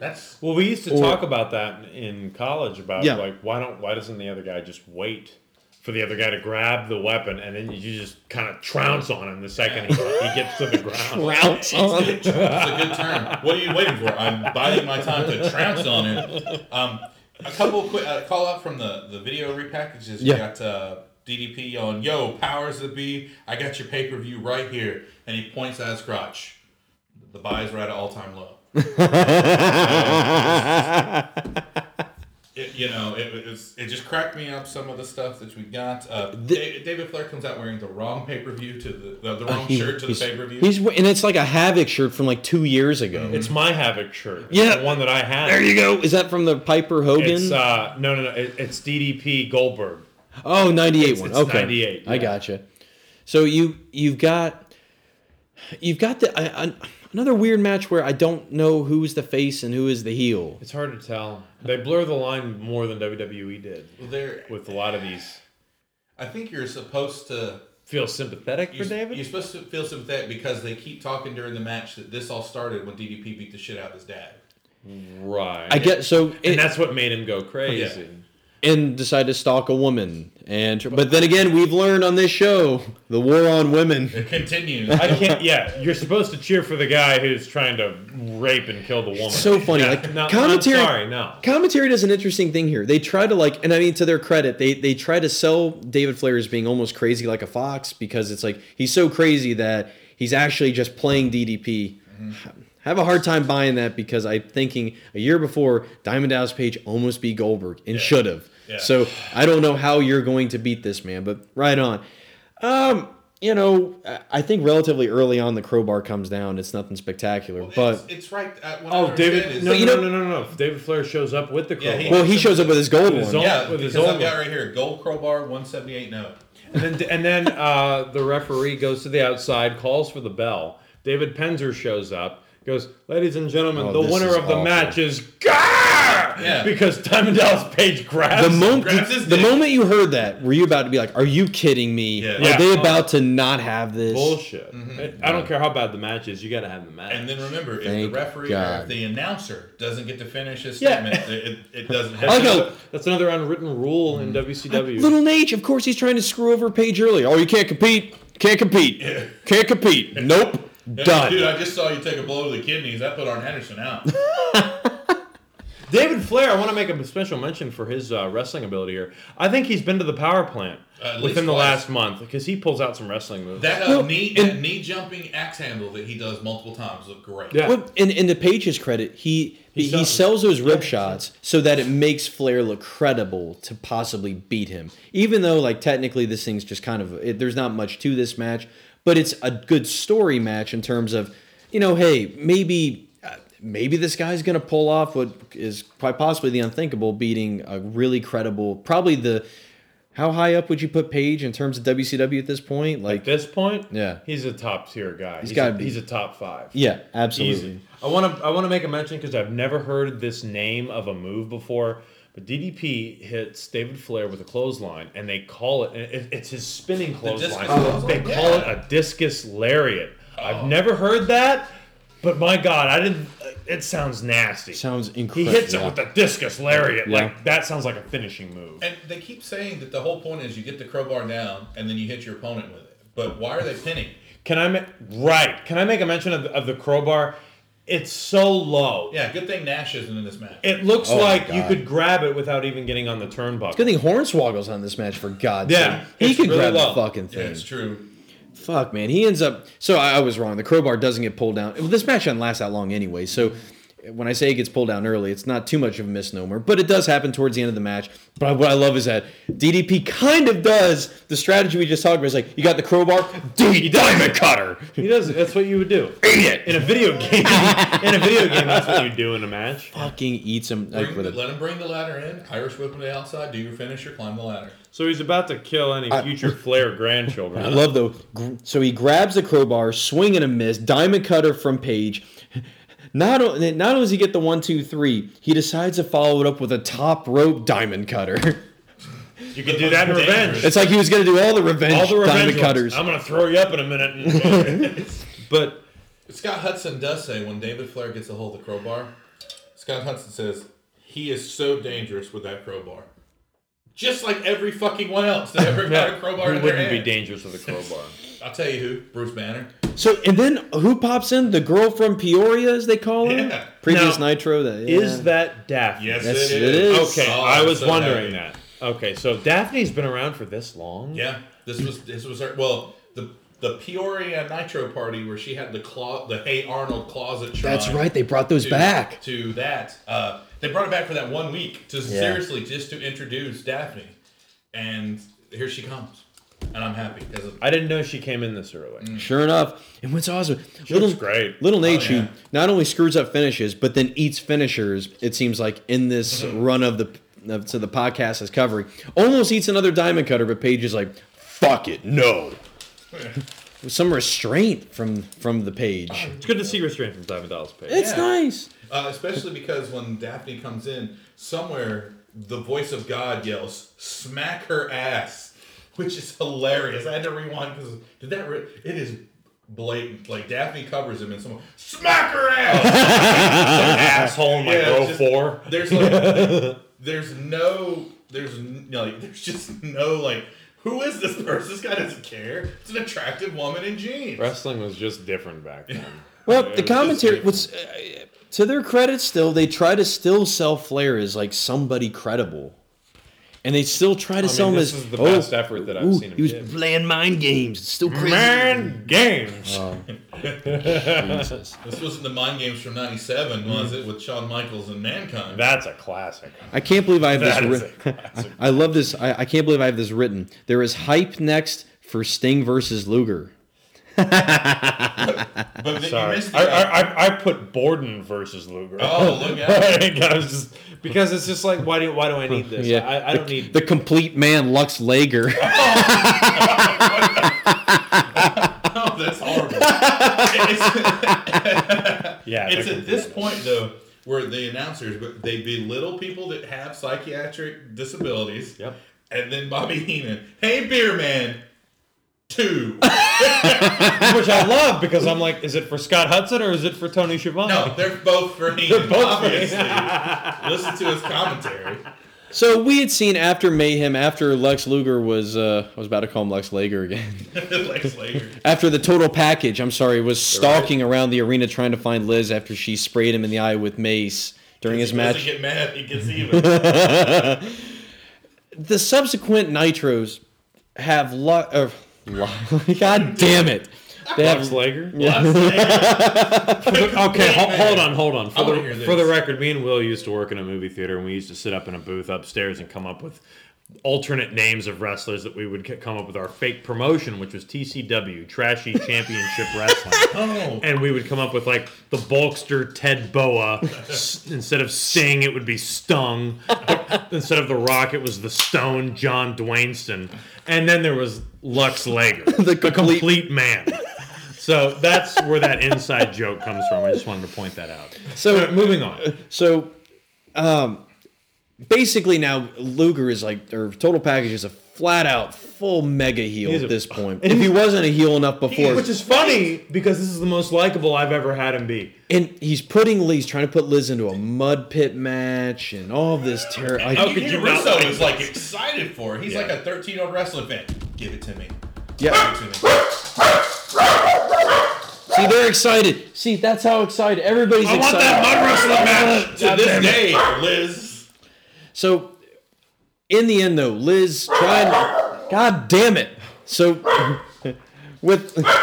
We gotta take a break, folks. We're out of time. Hey, so... Damn it. All right, I'm pressing on, God damn it. These dogs, hang on. It's so disrespectful for people at the Hall of Fame to let their dogs... When a man is clearly... That dog is not dressed up in a suit. A nearly 16-year-old pay-per-view. Anyway, sorry. That was Can awesome. you edit that out? I don't know. I mean, Well, all right, so Liz goes to Sting. Protect me from Lux Lager. I think I need to put the brown apple away. Where Sting now has to like make this decision, like, am I gonna trust Liz or not, and things of that nature. And so we get this match. It is for Starrcade, and what we're gonna see is Sting battling for Liz's freedom. If Sting wins, then the total package can no longer have her under contract, which apparently he had his own personal contract. Didn't know that. Well, hey, wrestling. Where's Randy? Where is Randy? Well, all right, so this is going back months ago. Remember, Randy came out on a Nitro and was like, he cut one of those weird shoot promos, and he talked about how he had a protege, but doesn't really reveal what the protege is. And he's like, I've competed in every major promotion. I have competed in the most major of matches, and I don't need this shit. Disappears. Good point. And we don't see Macho Man up to this point. So, which that would have been, how awesome would that have been if Liz had gone to Macho Man? That would have made this match so goddamn That's who she cool. belongs with in wrestling. All right, but we get Sting, so we get this bit in the back. We get this bit in the back now where Liz is walking with Sting, and Sting's like, hey, whoa. Hey, hold on, wait, don't use... Because apparently one of her accoutrements now is to carry a can of mace at all times. Even though after she sprayed Lex, I probably wouldn't trust her at all with it. Idiot. Mace, he said. Well, what's funny is Sting's like, no, we're not going to use that can. Chunk. Use this one. It's like this gigantic... It's the super high octane. It's like if it's bigger, then it must be more powerful. During the promo, you forget Sting turns into dead Owen Hart. Enough is enough. And then Luger had to take his own clothes off in this promo. Normally has Liz to do that, so it kind of looked weird. Well... And I just called that out. Just the way you said it. It's just like... What's great is, like... Clearly, like, there's something going on. Why is Sting's giving her own can? What's going on? Like, you already are suspicious now. Oh, I wrote it right down. I said, I see a swerve coming. Yep. Something's going to happen here. That Sting sign is preempted by that lady's teeth. Nevertheless, the remastered Metallicro hits. It's the Stinger with the battle for Liz. The Sting... complete man.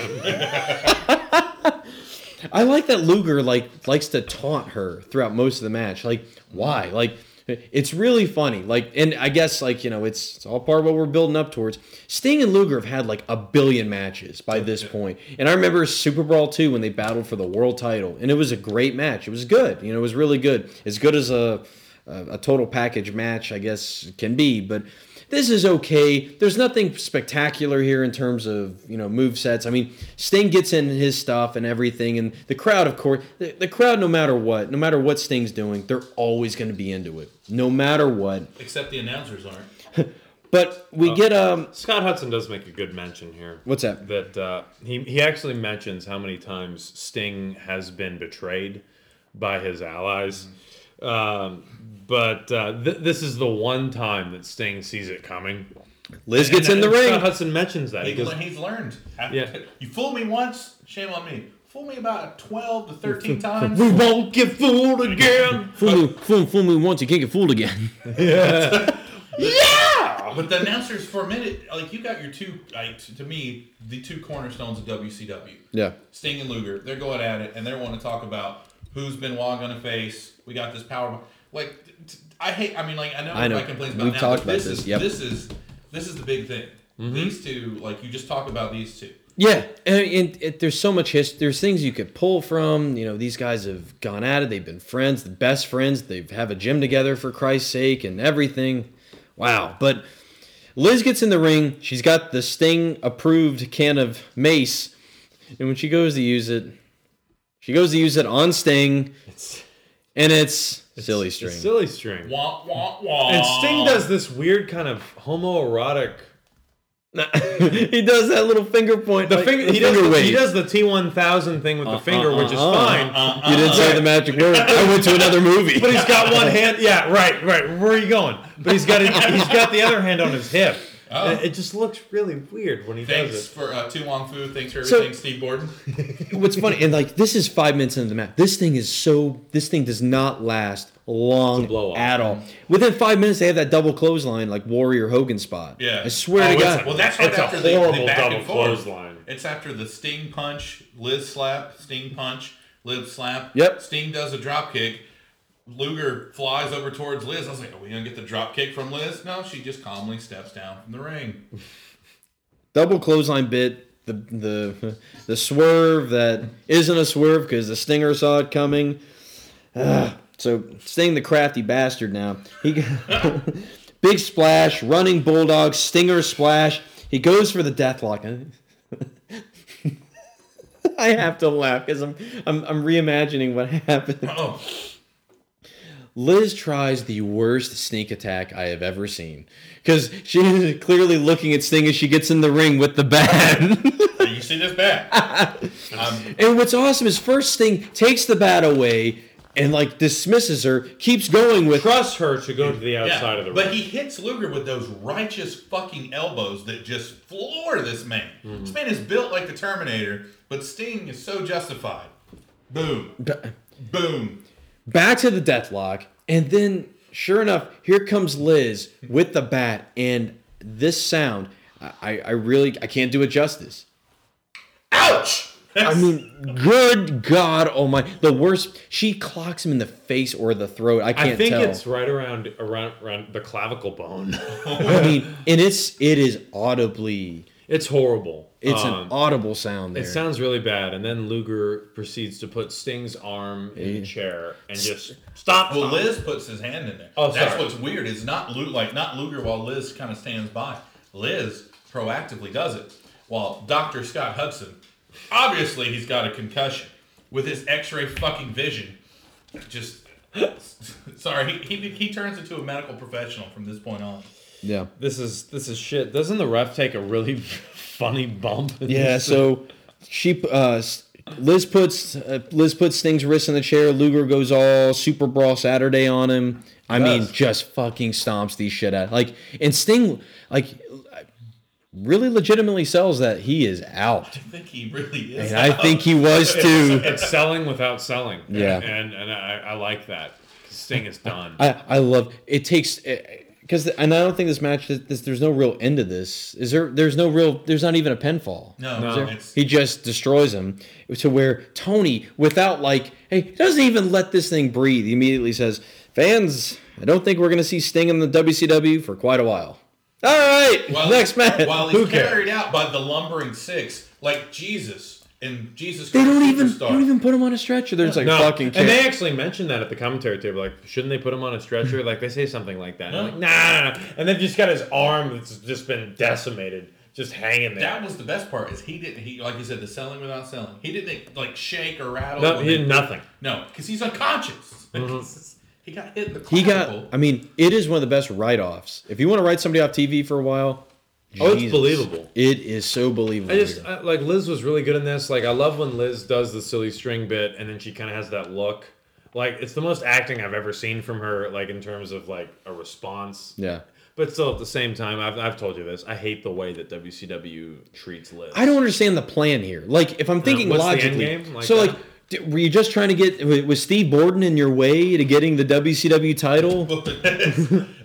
I have to make a mention of a Bobby Heenan comment that's said as Sting is being carried out. There's like a pause of Sting being carried out, and then Bobby Heenan going, "You think anyone really cares?" Yeah. all I have here is Heenan doesn't give a fuck. Like, it's Sting. Of course we should care, but Heenan is kind of right. He's back to Weasel. Yeah. Oh, you think anyone really cares? It's Sting. Hey man, you got 2 more? Hey bartender. It's not Rick Rude. You know? Got any cheese fries? I mean, the cotton candy guy was right behind him when the shots are coming up. So. But it's time. It's video package time for the master of the power bomb match. 2,000 ways. You're the master of the power bomb? Watch this power bomb! I have 2,000 ways to put Mr. Nash back in retirement. What are you, some tough guy? I will power bomb you to the Earth's core. The 2 biggest men in all of WCW will fight. I'm the only badass around here. Oh, you don't want to insult that man. Make him mad. They both got the power bomb. Who's going to use it to end this matchup? I'll power bomb you straight to hell. I was so waiting for a run-in from Vader.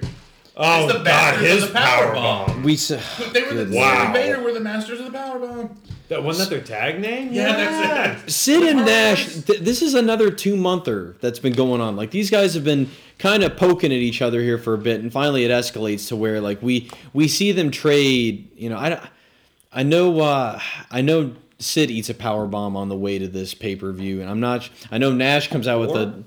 Eats 4 power bombs. Four power bombs to Sid in that video package. And I don't see any on Nash. No, No, Nash ain't gonna take. I'm that. not taking it. I got a pack. My contract clearly states I don't have to take a power bomb. you know, man, I did it for the money. Yeah. That's money. Man, Yeah. I mean, I felt bad about it, but the paychecks kept coming, so why would I give a shit? Yeah. All right. the Nash McConaughey, big sex guy. He's got some Aerosmith tickets. He's gonna take us. Days of Hey, Scott Hall, you got any booze? Yeah, it'd be a lot cooler if you did. I just said yeah. Oh, my bad. Anyway, sorry. Kevin Nash likes redheads. That's why he likes Lash LaRue. Alright, I'm sorry. There goes the time window, folks. Sid is out first. Tony Schiavone tells us he's never seen a baseball bat shot like the one Sting took. We're still selling it, folks. To this day, He's right. in the MCI Center, there's like an imprint on the wall of Liz smacking Sting like a nuclear bomb. And I think that's when the Bobby D. Yeah, that's where I have it written as well. Do you think anyone cares? Anyone cares? Nash comes out solo. He comes out solo to face the Millennium Man. Yeah, we'll bring it out. They're calling him the Millennium Man again. Did they bring it The out? crowd was so into him. Oh, He's not man. doing the heel. Well, He's he's- like fist bumping people and oh, nice pop with your elbow there, sir. It's just old. A thank you, outsider sign. There is a thank you outside. I saw that too. I was like, are they retiring? I know. Well, you know they You figured, still go. No, you don't. where did it go? For some of them, they never had it. Wah, wah, wah. Well, Nash is in control for a bit here, but why is the referee counting when there's a pinfall? Dude, I I don't know. fucking hated that. Don't know. But I don't like that ref either. He looks like he's straight out of UFC. He looks like a UFC ref. Oh. Sid goes for the powerbomb early, low blow by Right. Nash. What were you But saying? I was going to say that another Scott Hudson. Sid busts through because he doesn't understand doors. He breaks his way down on the intro. And then Scott Hudson, when you get powerbombed by a man this big, it's like getting powerbombed by 2 men. I mean, and then because he says how tall they are, he goes, Sid's like 6'10", Nash is 7 feet. So he thinks people are only 3.5 feet tall. Oh, please, I cannot wait till Scott Steiner comes in just for mathematical references I like want to make that. a mention of the ref because the ref doesn't know the rules. He doesn't count. But at the same time, in defense of that ref, Kevin Nash went for a cover. Yeah. Oh yeah, It's instinct. It's just pure instinct that he's going on here. clearly goes. Just whatever. Nash goes for the. Let's see. No. Oh, there is a I'm conversation between Scott Hall and Bobby Heenan over Scott Hall. Scott No, Hall. sorry, He's sorry, here. sorry. Last Scott Hall's on the phone. Scott Hudson and Bobby Heenan over baldness. That's right. Yeah. It's really weird. And Bobby so Scott Hudson goes, well, don't knock it till you try it, Brain. And then Brain goes, you don't have a choice. Bobby Heenan is back to being funny. I mean, man, he's just letting... He just didn't give a shit anymore. I know what I've written down. I noticed, how does Sid get cut on his back? Right here? Yeah. I don't know. I got the Sid bleeds again. And I kept wondering, I was like, did they learn from Havoc? Don't let this man bleed. This could get bad. This could... I got 2,000 ways to bleed. Yeah, right. What was that album called? The quickest way to bleed on stage? Sid Vicious. Sid is one of those wrestlers we were just talking about. He's very physical. He's great. He's terrible at punching. Terrible at kicking. I hate Sid's punches. Terrible. Yeah. Hate him. Really bad. They look phony. He does. Sid does this thing where he tries to get the crowd behind him. Power bomb. Yeah. And the crowd just boo. Boo. Sid doesn't even realize he's the heel. They're like, we were at you on the way in, but you're fighting Big Sexy. I love that Nash won't, like, he eats some chair shots from Sid on the outside. But I love Sid goes for a couple more big blasts on the inside. He tries to go for the power. This is when he tries to go for the power bomb chant. No mas. Nope. Nope. Ref bump in the corner. Sid, he hits it's kind of an awkward, like he kind of nails an awkward power bomb or whatever on Nash. Oh, the one that he gets? Oh, yeah. It's he the can't Big Show power bomb. And he just kind of throws him up. Yeah, Which counts, I guess. But thank God, Mayhem Jeff Jarrett is here. Action. He is in. I know, he's got the two fingers. Look here, slap nuts. No, that comes later. I know, yeah. I'm comes a guitar shot on fucking Sid. Discards the evidence. Yeah. I love that. Kicks the towel. Like it matters. Smart. Yeah. He Because cleans the refs it up, sweeps it up, calls Jim Duggan. It's like Jeff Jarrett was like, oh, well, hey, man, if they're counting. I mean, he's Undertaker here. They're counting pinfalls. That may mean they're counting DQs. I got to get rid of the evidence. Smart. Yeah, it's smart. Just in time for Kevin So Nash's fucking sciatica to kick up and flare. But the ending of this match. This is hilarious. So, both men down. Now, obviously, Nash is getting to his feet first. He tries to powerbomb Sid not once but twice, but his back gives out. So he does the most brilliant thing ever and just pulls the ref up. This He's like, has hey, never worked before. it's never worked up to this point. He pulls the ref up like, hey, man, look what I did. But the reason why it works so clearly is because he pantomimes. I'm like, I know. You see that? did this. Have you ever seen one? seen one of these? Yep. Bam. Yeah, I got the toys. I can throw you in the back. I did my Perry Saturn pose, and then I let him go. And the ref buys it. Ref buys it, rings the bell. Kevin Nash wins. Just the... What is this? Like, once again, Sid looks like a fucking idiot. Like, they're building him up to be Steve Austin 2.0 in WCW. There's autism, Steve Autism. Yeah, Steve Autism. And that's not a knock. That's just how upset I am about the way they're treating Sid. It just doesn't make sense why they build him up so much and then have him lose in these shitty fashions. Awful. Yeah, it doesn't make any awful. sense. He's 3-0 at this, or 0-3, right? He loses an I Quit match without saying I quit. He passes out. And how does he lose the first match? Well, they just stop it because of the They blood. just stop because of the blood. Because he decides, like, I gotta keep it open. It's a first blood match. Yeah, it just... It's a delay first blood match. So bad. Yeah, Like, I feel bad for Sid here. I really do. yeah, well... Not as bad as I'm going to feel later against... Big Papa Pump! He's Man, got your hook up. I cannot wait until that day comes. Oh, he's coming, folks. He's coming back. So, All right, 3K. to the back. Mike Tenay, he's with the Crippler. This is a really good promo. It's a great though. promo. It's to the point. It's serious, and I love that he said, he says, I want to fight for the pride and the notoriety of the United States Championship. I love Bless Benoit. I bless your love heart, this man. Benoit. Yep. I really do. Yep. Who will his opponent be? Well, he comes... Champion has to kind of come out first. This here. is okay. I wrote that. Champion out first. This is acceptable. Because Mystery opponent's it's okay? a surprise. Okay. Who's the surprise? It's Mayhem Jeff Jarrett coming in for his... What is this? His fourth segment? Or It's his third appearance. Third appearance on the of week. the show. Okay, I'm counting the interview where he ambushed him. But that was right before his match. You can't. Right, but the match starts now. Well, He does that great promo. He climbs to the top Oh, of the it's ladder. really good. Crippler my ass. I want to point out Jeff Jarrett. The reason why we didn't like him back then he was so polarizing. Like, he was just like, oh, he's trying to be big and he's not. But in retrospect, he really sticks out. Like, as a guy that has an attitude, a character, and he's just a real dick. Yeah, I mean, he's one of those guys, like, he has aged beautifully over time. He really has. Looking at this, it's really surprising because I couldn't stand him. Never.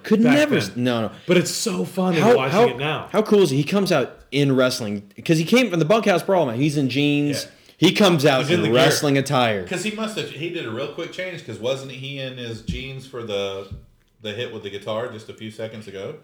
Yeah, right. He sees another set of jeans. Another pair of jeans. It. If there's one thing about this whole experience of New Blood that I'm going through, Jeff Jarrett is like, I see him in a whole new light. And that's why, like, we've talked about Booker T, we've talked about Jeff Jarrett. Down the road, we know they have an amazing match. Anyway, that's down the road. Jeff Jarrett's amazing promo on the ladder. Chris Benoit. Crippler my ass. 2 syllables in ass, by the way. Sorry, you can't see that. Chris Benoit went bad lieutenant on fucking Jeff Jarrett. Port of call New Orleans.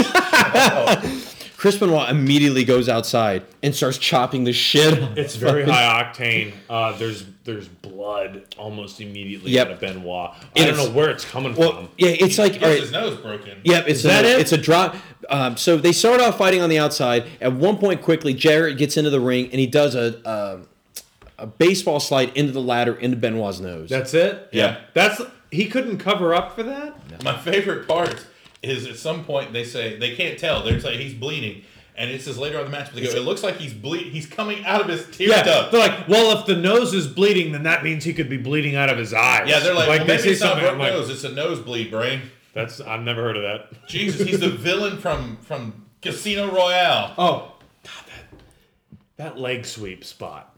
With the ladder that Jeff Jarrett does is phenomenal. Yeah. Jeff Jarrett does it so safely. He gets out of the way and lets Benoit take that bump. Yeah.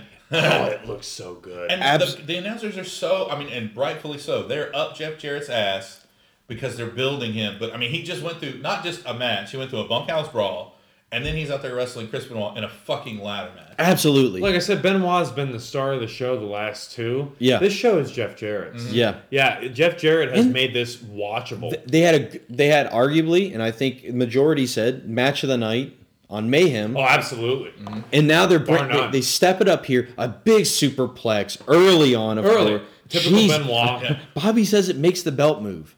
Well, it moved. The belt. It's always gonna move. It's hanging. But this was like the who pulled the belt up on Austin kind of thing. No, Excalibur, Chris Jericho, son of a bitch. I don't want to talk about it. I ordered that pay-per-view. Moving on. Still, all right. Okay. Oh, God. Hudson what's funny is Scott Hudson takes this weird route in trying to cover for Chris Benoit, saying, well, no, Benoit was studying all the footage of Scott Hall. He wasn't ready. He doesn't even say that. He says the tapes that he rented. Yeah, any tape and I'm like, rented to prepare from this. He works for the damn company. He can't get them for free. But see, here's where we get my cool segue. We're talking about renting tapes. So Kurt Russell is going to blow up the Stargate from the other side. Get back on track. God, what are you talking about? This is on track. It goes with the comment. What the hell did you say to them? That's the only line I remember from Stargate. Benoit with a tree of woe using the ladder. My God. The ladder of woe? Yes. That's good. And I like how Jarrett, he's able, it's funny how he just does the little things. Like, he does a way to be able to sway it using his own leverage to get out of it. Well, he almost has to. He angles his body at one point because the ladder's about to fall. Yeah. Yeah, and Jarrett's smart enough to know that you have to get to the other side. Yeah. To hold on to it. Benoit takes this bump that scared the shit out of me, where it looked like his head hit the bottom rope. Oh, yeah. WCW's ropes were very stiff. That's why Rick Martel had to retire early. That's right. That's the leg injury. The leg injury he took from Booker T. So I was like, oh my God. Benoit took some nasty bumps back then, man. And it leads to a hellacious bump. The bump of the night that comes up here, without a doubt. Drop kick? Yeah. It's amazing. Benoit on the ladder. Jarrett goes to the top rope and drop kicks the ladder. And I swear to God, Benoit falls like 20 feet and somehow doesn't hit the ladder. The ladder He never hits the ladder. He jumped away from it. it. Yeah. It's really good. It's an amazing bump. Jesus Christ. Still, one final little back and forth at the ladder. And then at one point we get it looks like just another drop kick or whatever. I can't tell what it is. Whatever sends it gets Jeff Jarrett to a point where now Benoit's on the ladder, and you think he's just, why not just go grab the belt? Nope. Fucking Air Canada. Oh, it's great. He actually hits the belt with his shoulder as he's coming down. He politely moves it out of the way. I'm like, why not just grab the belt and then do Air Canada? Yeah. But it looks really cool. And then because at that point, then he does this weird shake thing. He's like, oh, yeah. you want me to go up there? Well, I think clearly that's the object he of the broke match. his nose because I couldn't tell when they showed the angle what part of Jarrett he hit, because it looked like Jarrett kind of gave him some extra oomph, but whether he hit the mat or if he hit Jarrett or not, but Chris Benoit can have a good match with anybody. And this is and I can't, it was funny, like just, from watching wrestling, like whenever somebody has a chance to win and they don't take it and they do something like that, you think, stupid. They're gonna lose. Bobby Heenan's usually all over that. You idiot! Yeah. And yet, no, he just goes right back up and gets it. I was like, Never seen that. That's a No Mercy move, I think. Yeah. I would have done that No Mercy, I think, at one point. There's no limit. This isn't my body. Frog splash. Hell of a match. This is a good match. Not a great match, but a good, solid match. Because I think part of it is, I don't know if they felt curtailed by time because they rush through it. It's kind of rushed. Yeah. And it's unfortunate. I wish they had 20 minutes.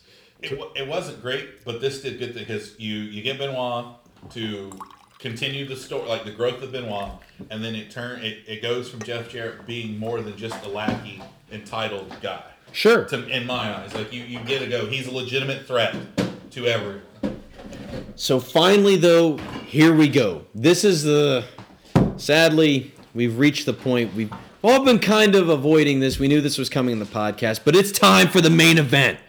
It's amazing Brett how I wrote for this. And Goldberg for the World Heavyweight title. Now, how did we get to this point? I am going to be the best world champion the WCW has ever had. Bill Goldberg, I'd be honored to see you in Starrcade. Goldberg, Bret Hart, world heavyweight title. You know one thing about respect, you earn it, you don't give it. There's going to be one man that's going to walk out Starrcade, and may the best man win.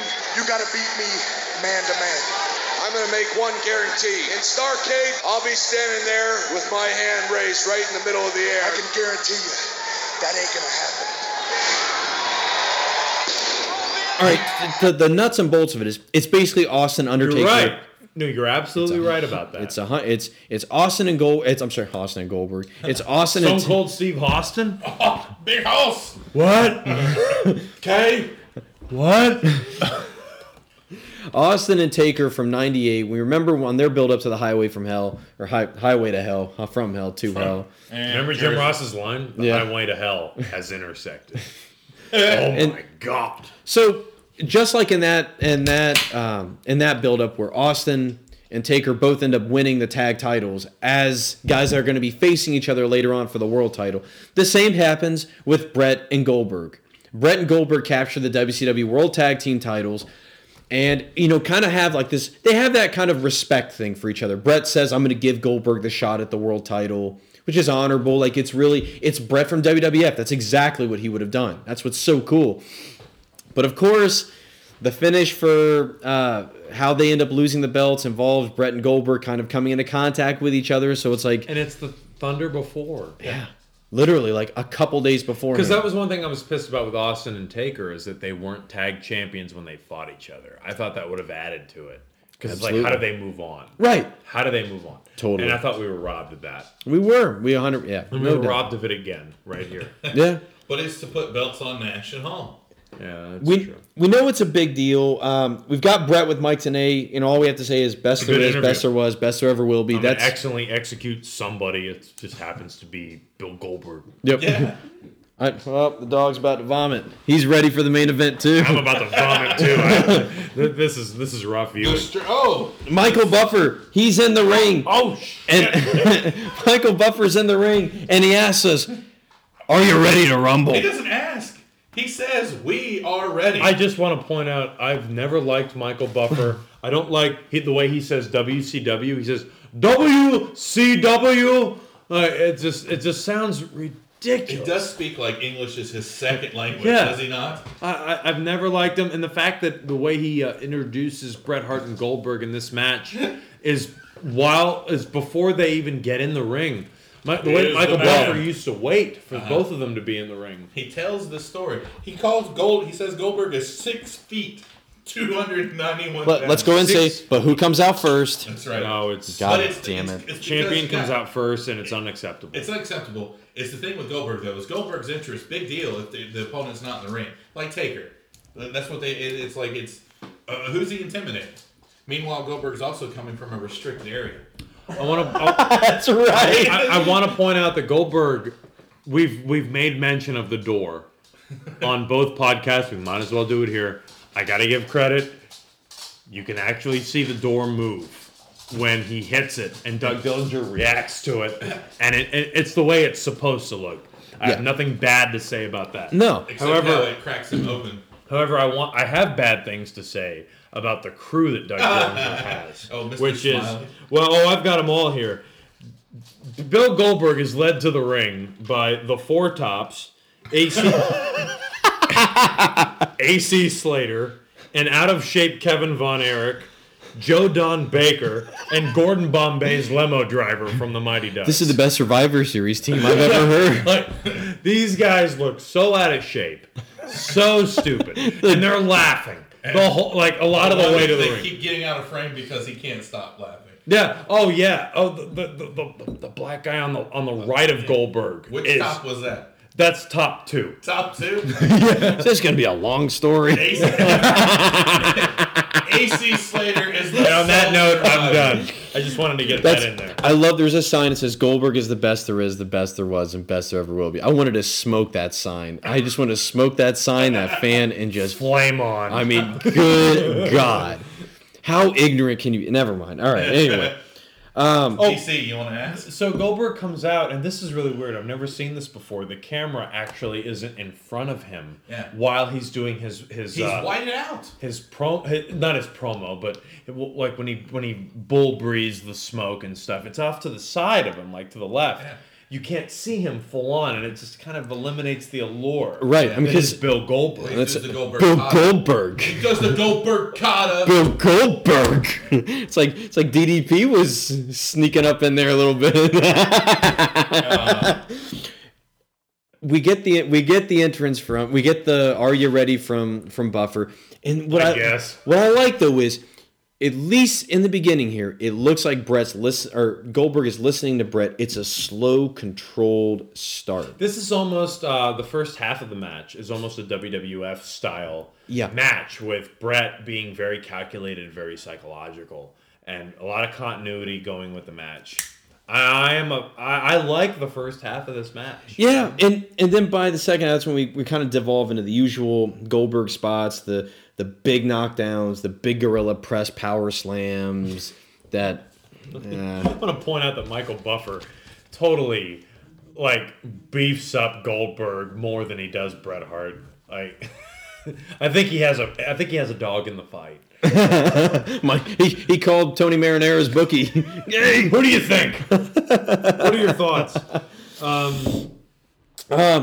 Billy Silverman, that's his name. Billy Silverman. Oh, the first ref? That's the ref. I have it written right here. I love this spot though. Goldberg goes for that rolling ankle lock, and Bret almost reverses it into a sharpshooter. Oh, it's cool. It looks really cool. Goldberg powers out, and he should. I mean, it's one of those things. You want to see Bret go for it early, and stuff like that. So we get a hot shot on the table. Oh my God, hot shot on the table to Bret. A smash into the guardrail. We lose a lot of refs here. Four. Is it? I thought it was 3. There's 3 refs, and then you get... So yeah, the first one, I think he suplexes Bret into a ref. Mm-hmm. That's good. And then they send in Robinson. Right. And, man, we get this... And then there's this ref after Robinson. John Hoon.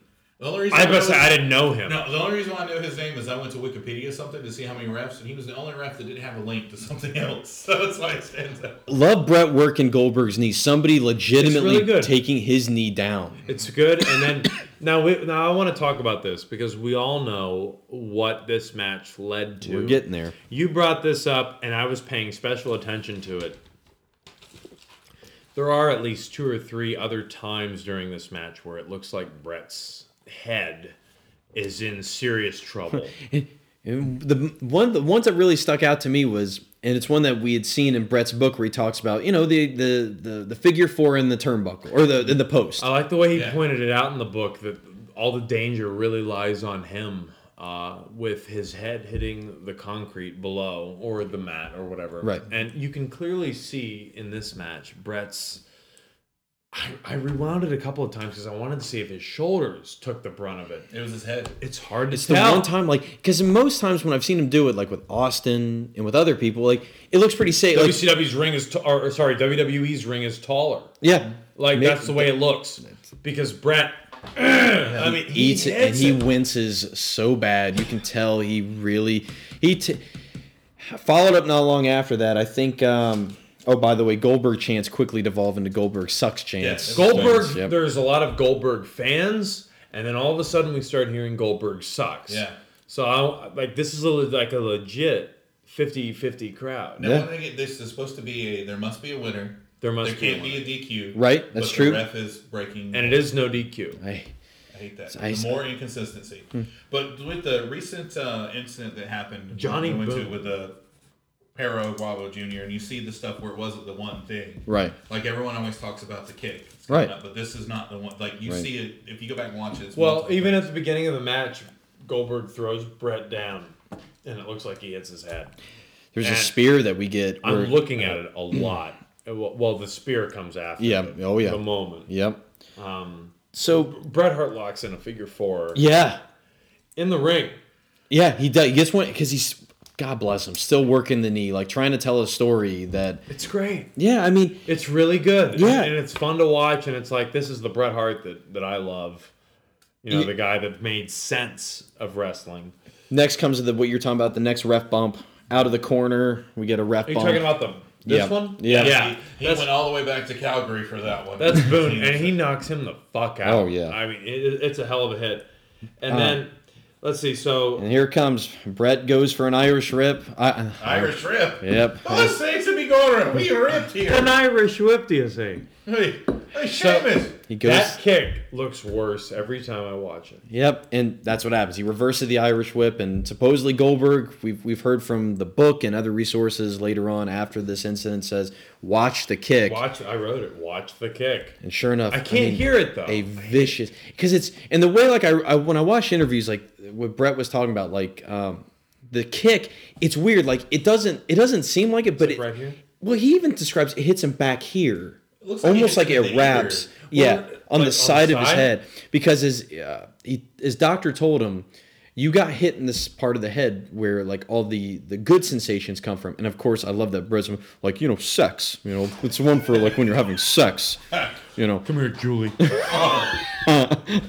I'm going to give it to you. Ways to devolve. The best there is. You're about to be actually executed for the next 2.5 minutes. What are you, 200 pounds now? That's fine. I'm a hitman. I'd rather blow my brains out than do this again. Don't say that. That's wrong. Tim Hortons shit. Now, But he says after this incident, he's he'd eat steak and it would taste like liver because Right. all those sensations are gone. All the good things that you associate with things that you do, like a good meal that you eat, are gone. And it's because where that kick at Goldberg lands, it hits him in the side, kind of back of the head, to where it's just it just kaputs brutal. it. Yeah. And then that's your And then right after that, we get a spear. good God. And it's one of the best spears. By that, I mean worst spears Yeah. that I've ever seen. I mean, it's very intense. It's very full contact. Yeah. And Brett takes it. And the thing that's weird to me is because I rewound it. Goldberg hits him full force. Brett never grabs his abdomen or anything like that. And you can clearly see that, I mean, he gets hit hard and he just kind of just lays there and he's still holding his head. You know, that's when his wound, like, because of course Goldberg had to have a wound on his head from hitting the door as hard. So and it's I think like, it really it's almost mohawk. It opens up here, I think, after that spear. But, so we got all these refs down, right? And Goldberg's hit the spear. It's got to be time for the jackhammer. It's got to be time for Goldberg to go over, right? Two Starrcades in a row. Right? It's got to be. Roddy Piper's coming out. With a taser? Now, Roddy Piper, building up to this. What's he doing at this point? Roddy Piper refed another match. That's right. Because there was a brief time where the refs, a la WWE, decided to strike because, you know. Only strike Raw. Right. Because they're not going to strike SmackDown. Nah. Who cares? Fuck it. No one watches it anymore. But Piper being like this, like almost like the last ref standing, in a way, he's coming out. He's got a look on his face, like he doesn't really want to be there. Brett, by this point, because Goldberg have tried, confused, trying to resuscitate refs or trying to do something on his own. Brett has now found a way to get back to his feet. He ends up chop blocking Goldberg, which is smart. He's worked the knee the entire time. Might as well go for the chop block. It sets him up. He's got him in the sharpshooter right as Roddy Piper gets in. And I swear to God, it's not even as he turns him over. Yeah. Ding, ding, ding. Piper looks more uninterested than I do. Piper looks like this hurts him to do this. Mm-hmm. Piper calls for the bell. Of course, immediately Scott Hudson's calling it the Montreal screw job. Why not? Bret Hart wins. Piper just leaves the ring immediately. Bret goes after him.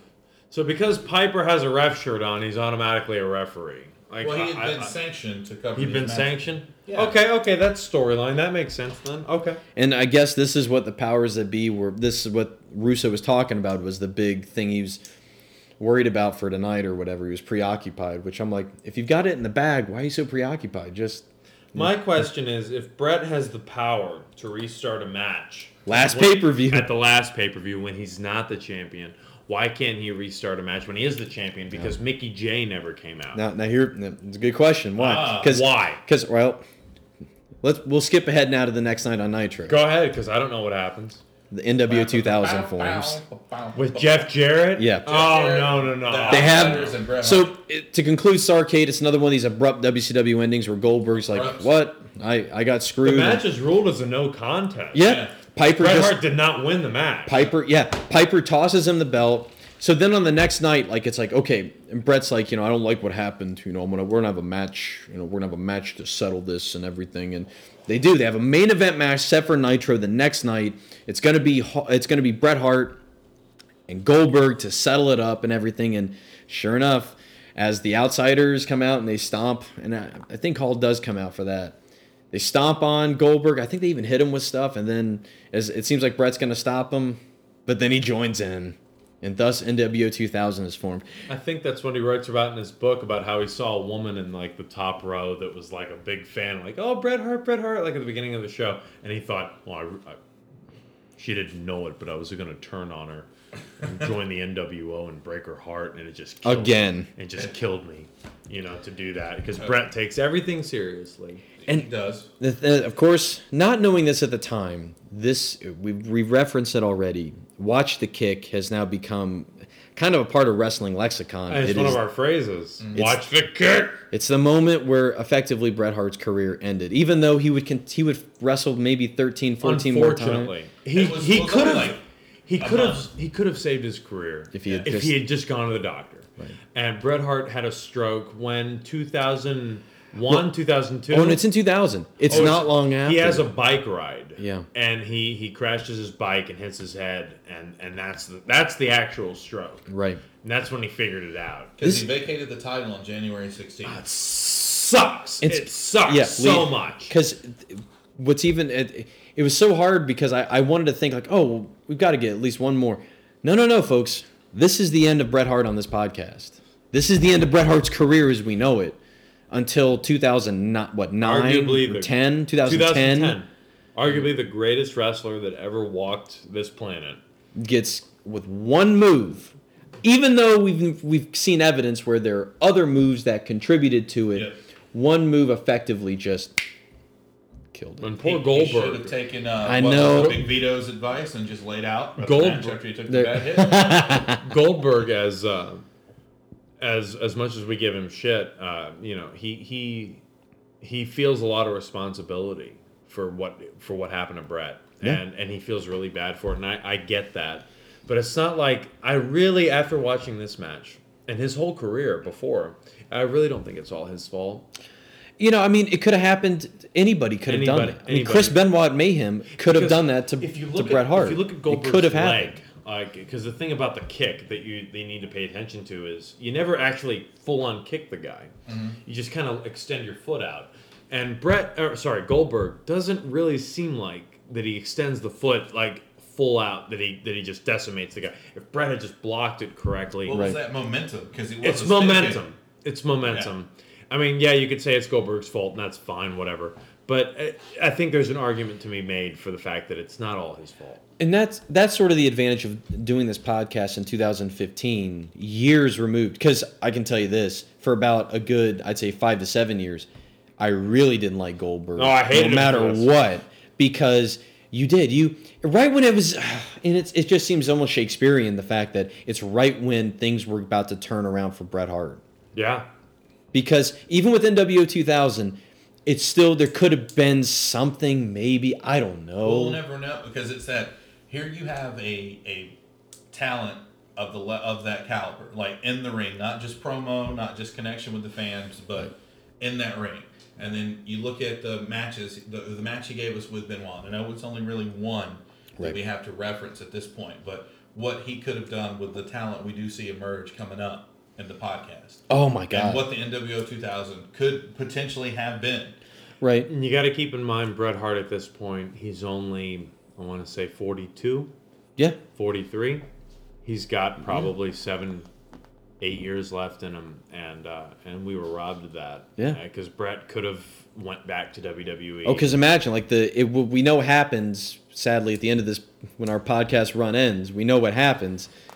If things had worked out to where you would have been able to come back before 2010, yeah, could have been something. No it was like it was a little too late. But the next important question I have to ask is, I mean, what are we going to say now? I mean, I'd rather blow my brains out. Oh, he's always here. Oh no, Bret's presence is always with me. He's omniscient. Bret, what does he say about WrestleMania 28, Undertaker versus Triple H? That's a 4 out of 10. 4 out of 10 match. Triple H can't wrestle his way out of a paper bag. Wow. Yeah. So, all right. So let's round it out here. Let's wrap it up here with match of the night. Got to be for me, it's a ladder match, without a doubt. The ladder match is the match of the night. Absolutely. Undoubtedly. With I want to say an honorable mention to Medusa versus Evan Courageous. I want to say that because this is not bad. No, it's not bad at all. It's a phenomenal effort for a match that as many times as WWE did these, and they looked horrible. This is pretty good. What's your point? She gave him a shout out in her Hall of Fame. Oh, that was so cool. Yeah. When she did that. The only guy in the locker room who's willing to let me pin him. That's what she said. And I was like, oh my God. And that's when Evan looked up from his short order cook station and was like, "Yep." I'm just kidding. I'm sure his worst match.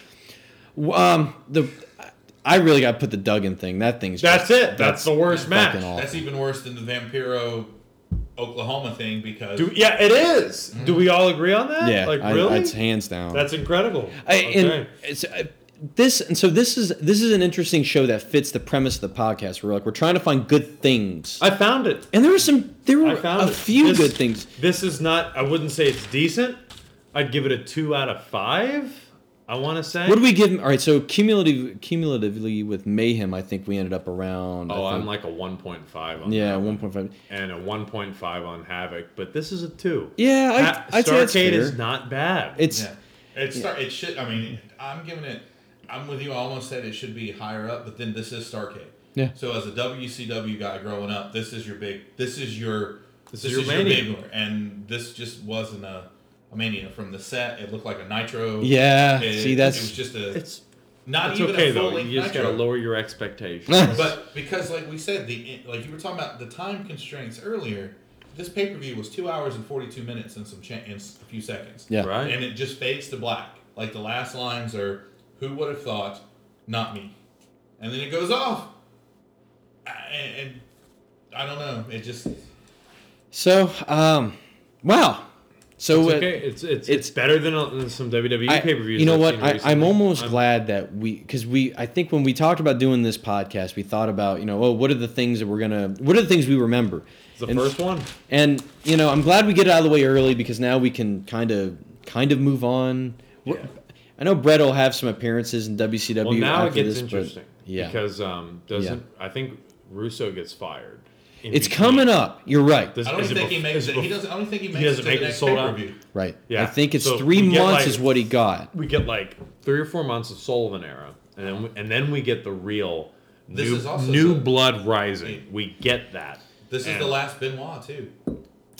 That's right. Well, no. He beats. Well, that's right. I remember. Next pay-per-view, I remember that the world title will be on the line. Fuck it, it's not important. It's coming. I've never seen that. I know. I totally Me forgot. neither. That's gonna be fun. Sold Out will be a lot of. Is it sold out? It's sold out. Yeah, sold out will be a lot of fun. I'm ready. So that'll be coming up in a few weeks. Quick plugs, of course. The podcast is on Twitter at New Blood Pod on Twitter. I'm at William Rankin 83.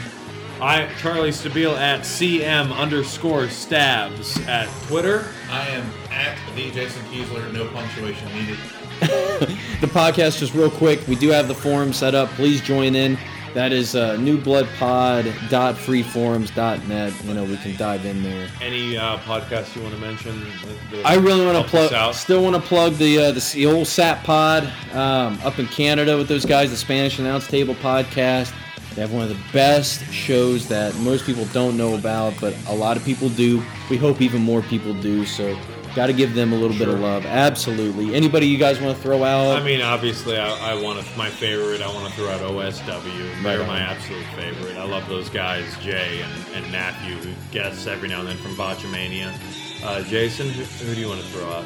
I don't throw out anybody. No, I'm just kidding. No. So for the Attitude Era guys at the Attitude Era podcast, they inspired all of us. Yeah, they really did. We're not going to steal your glory with no. Yeah, we can't. Jarrett, that's your stuff, 100%.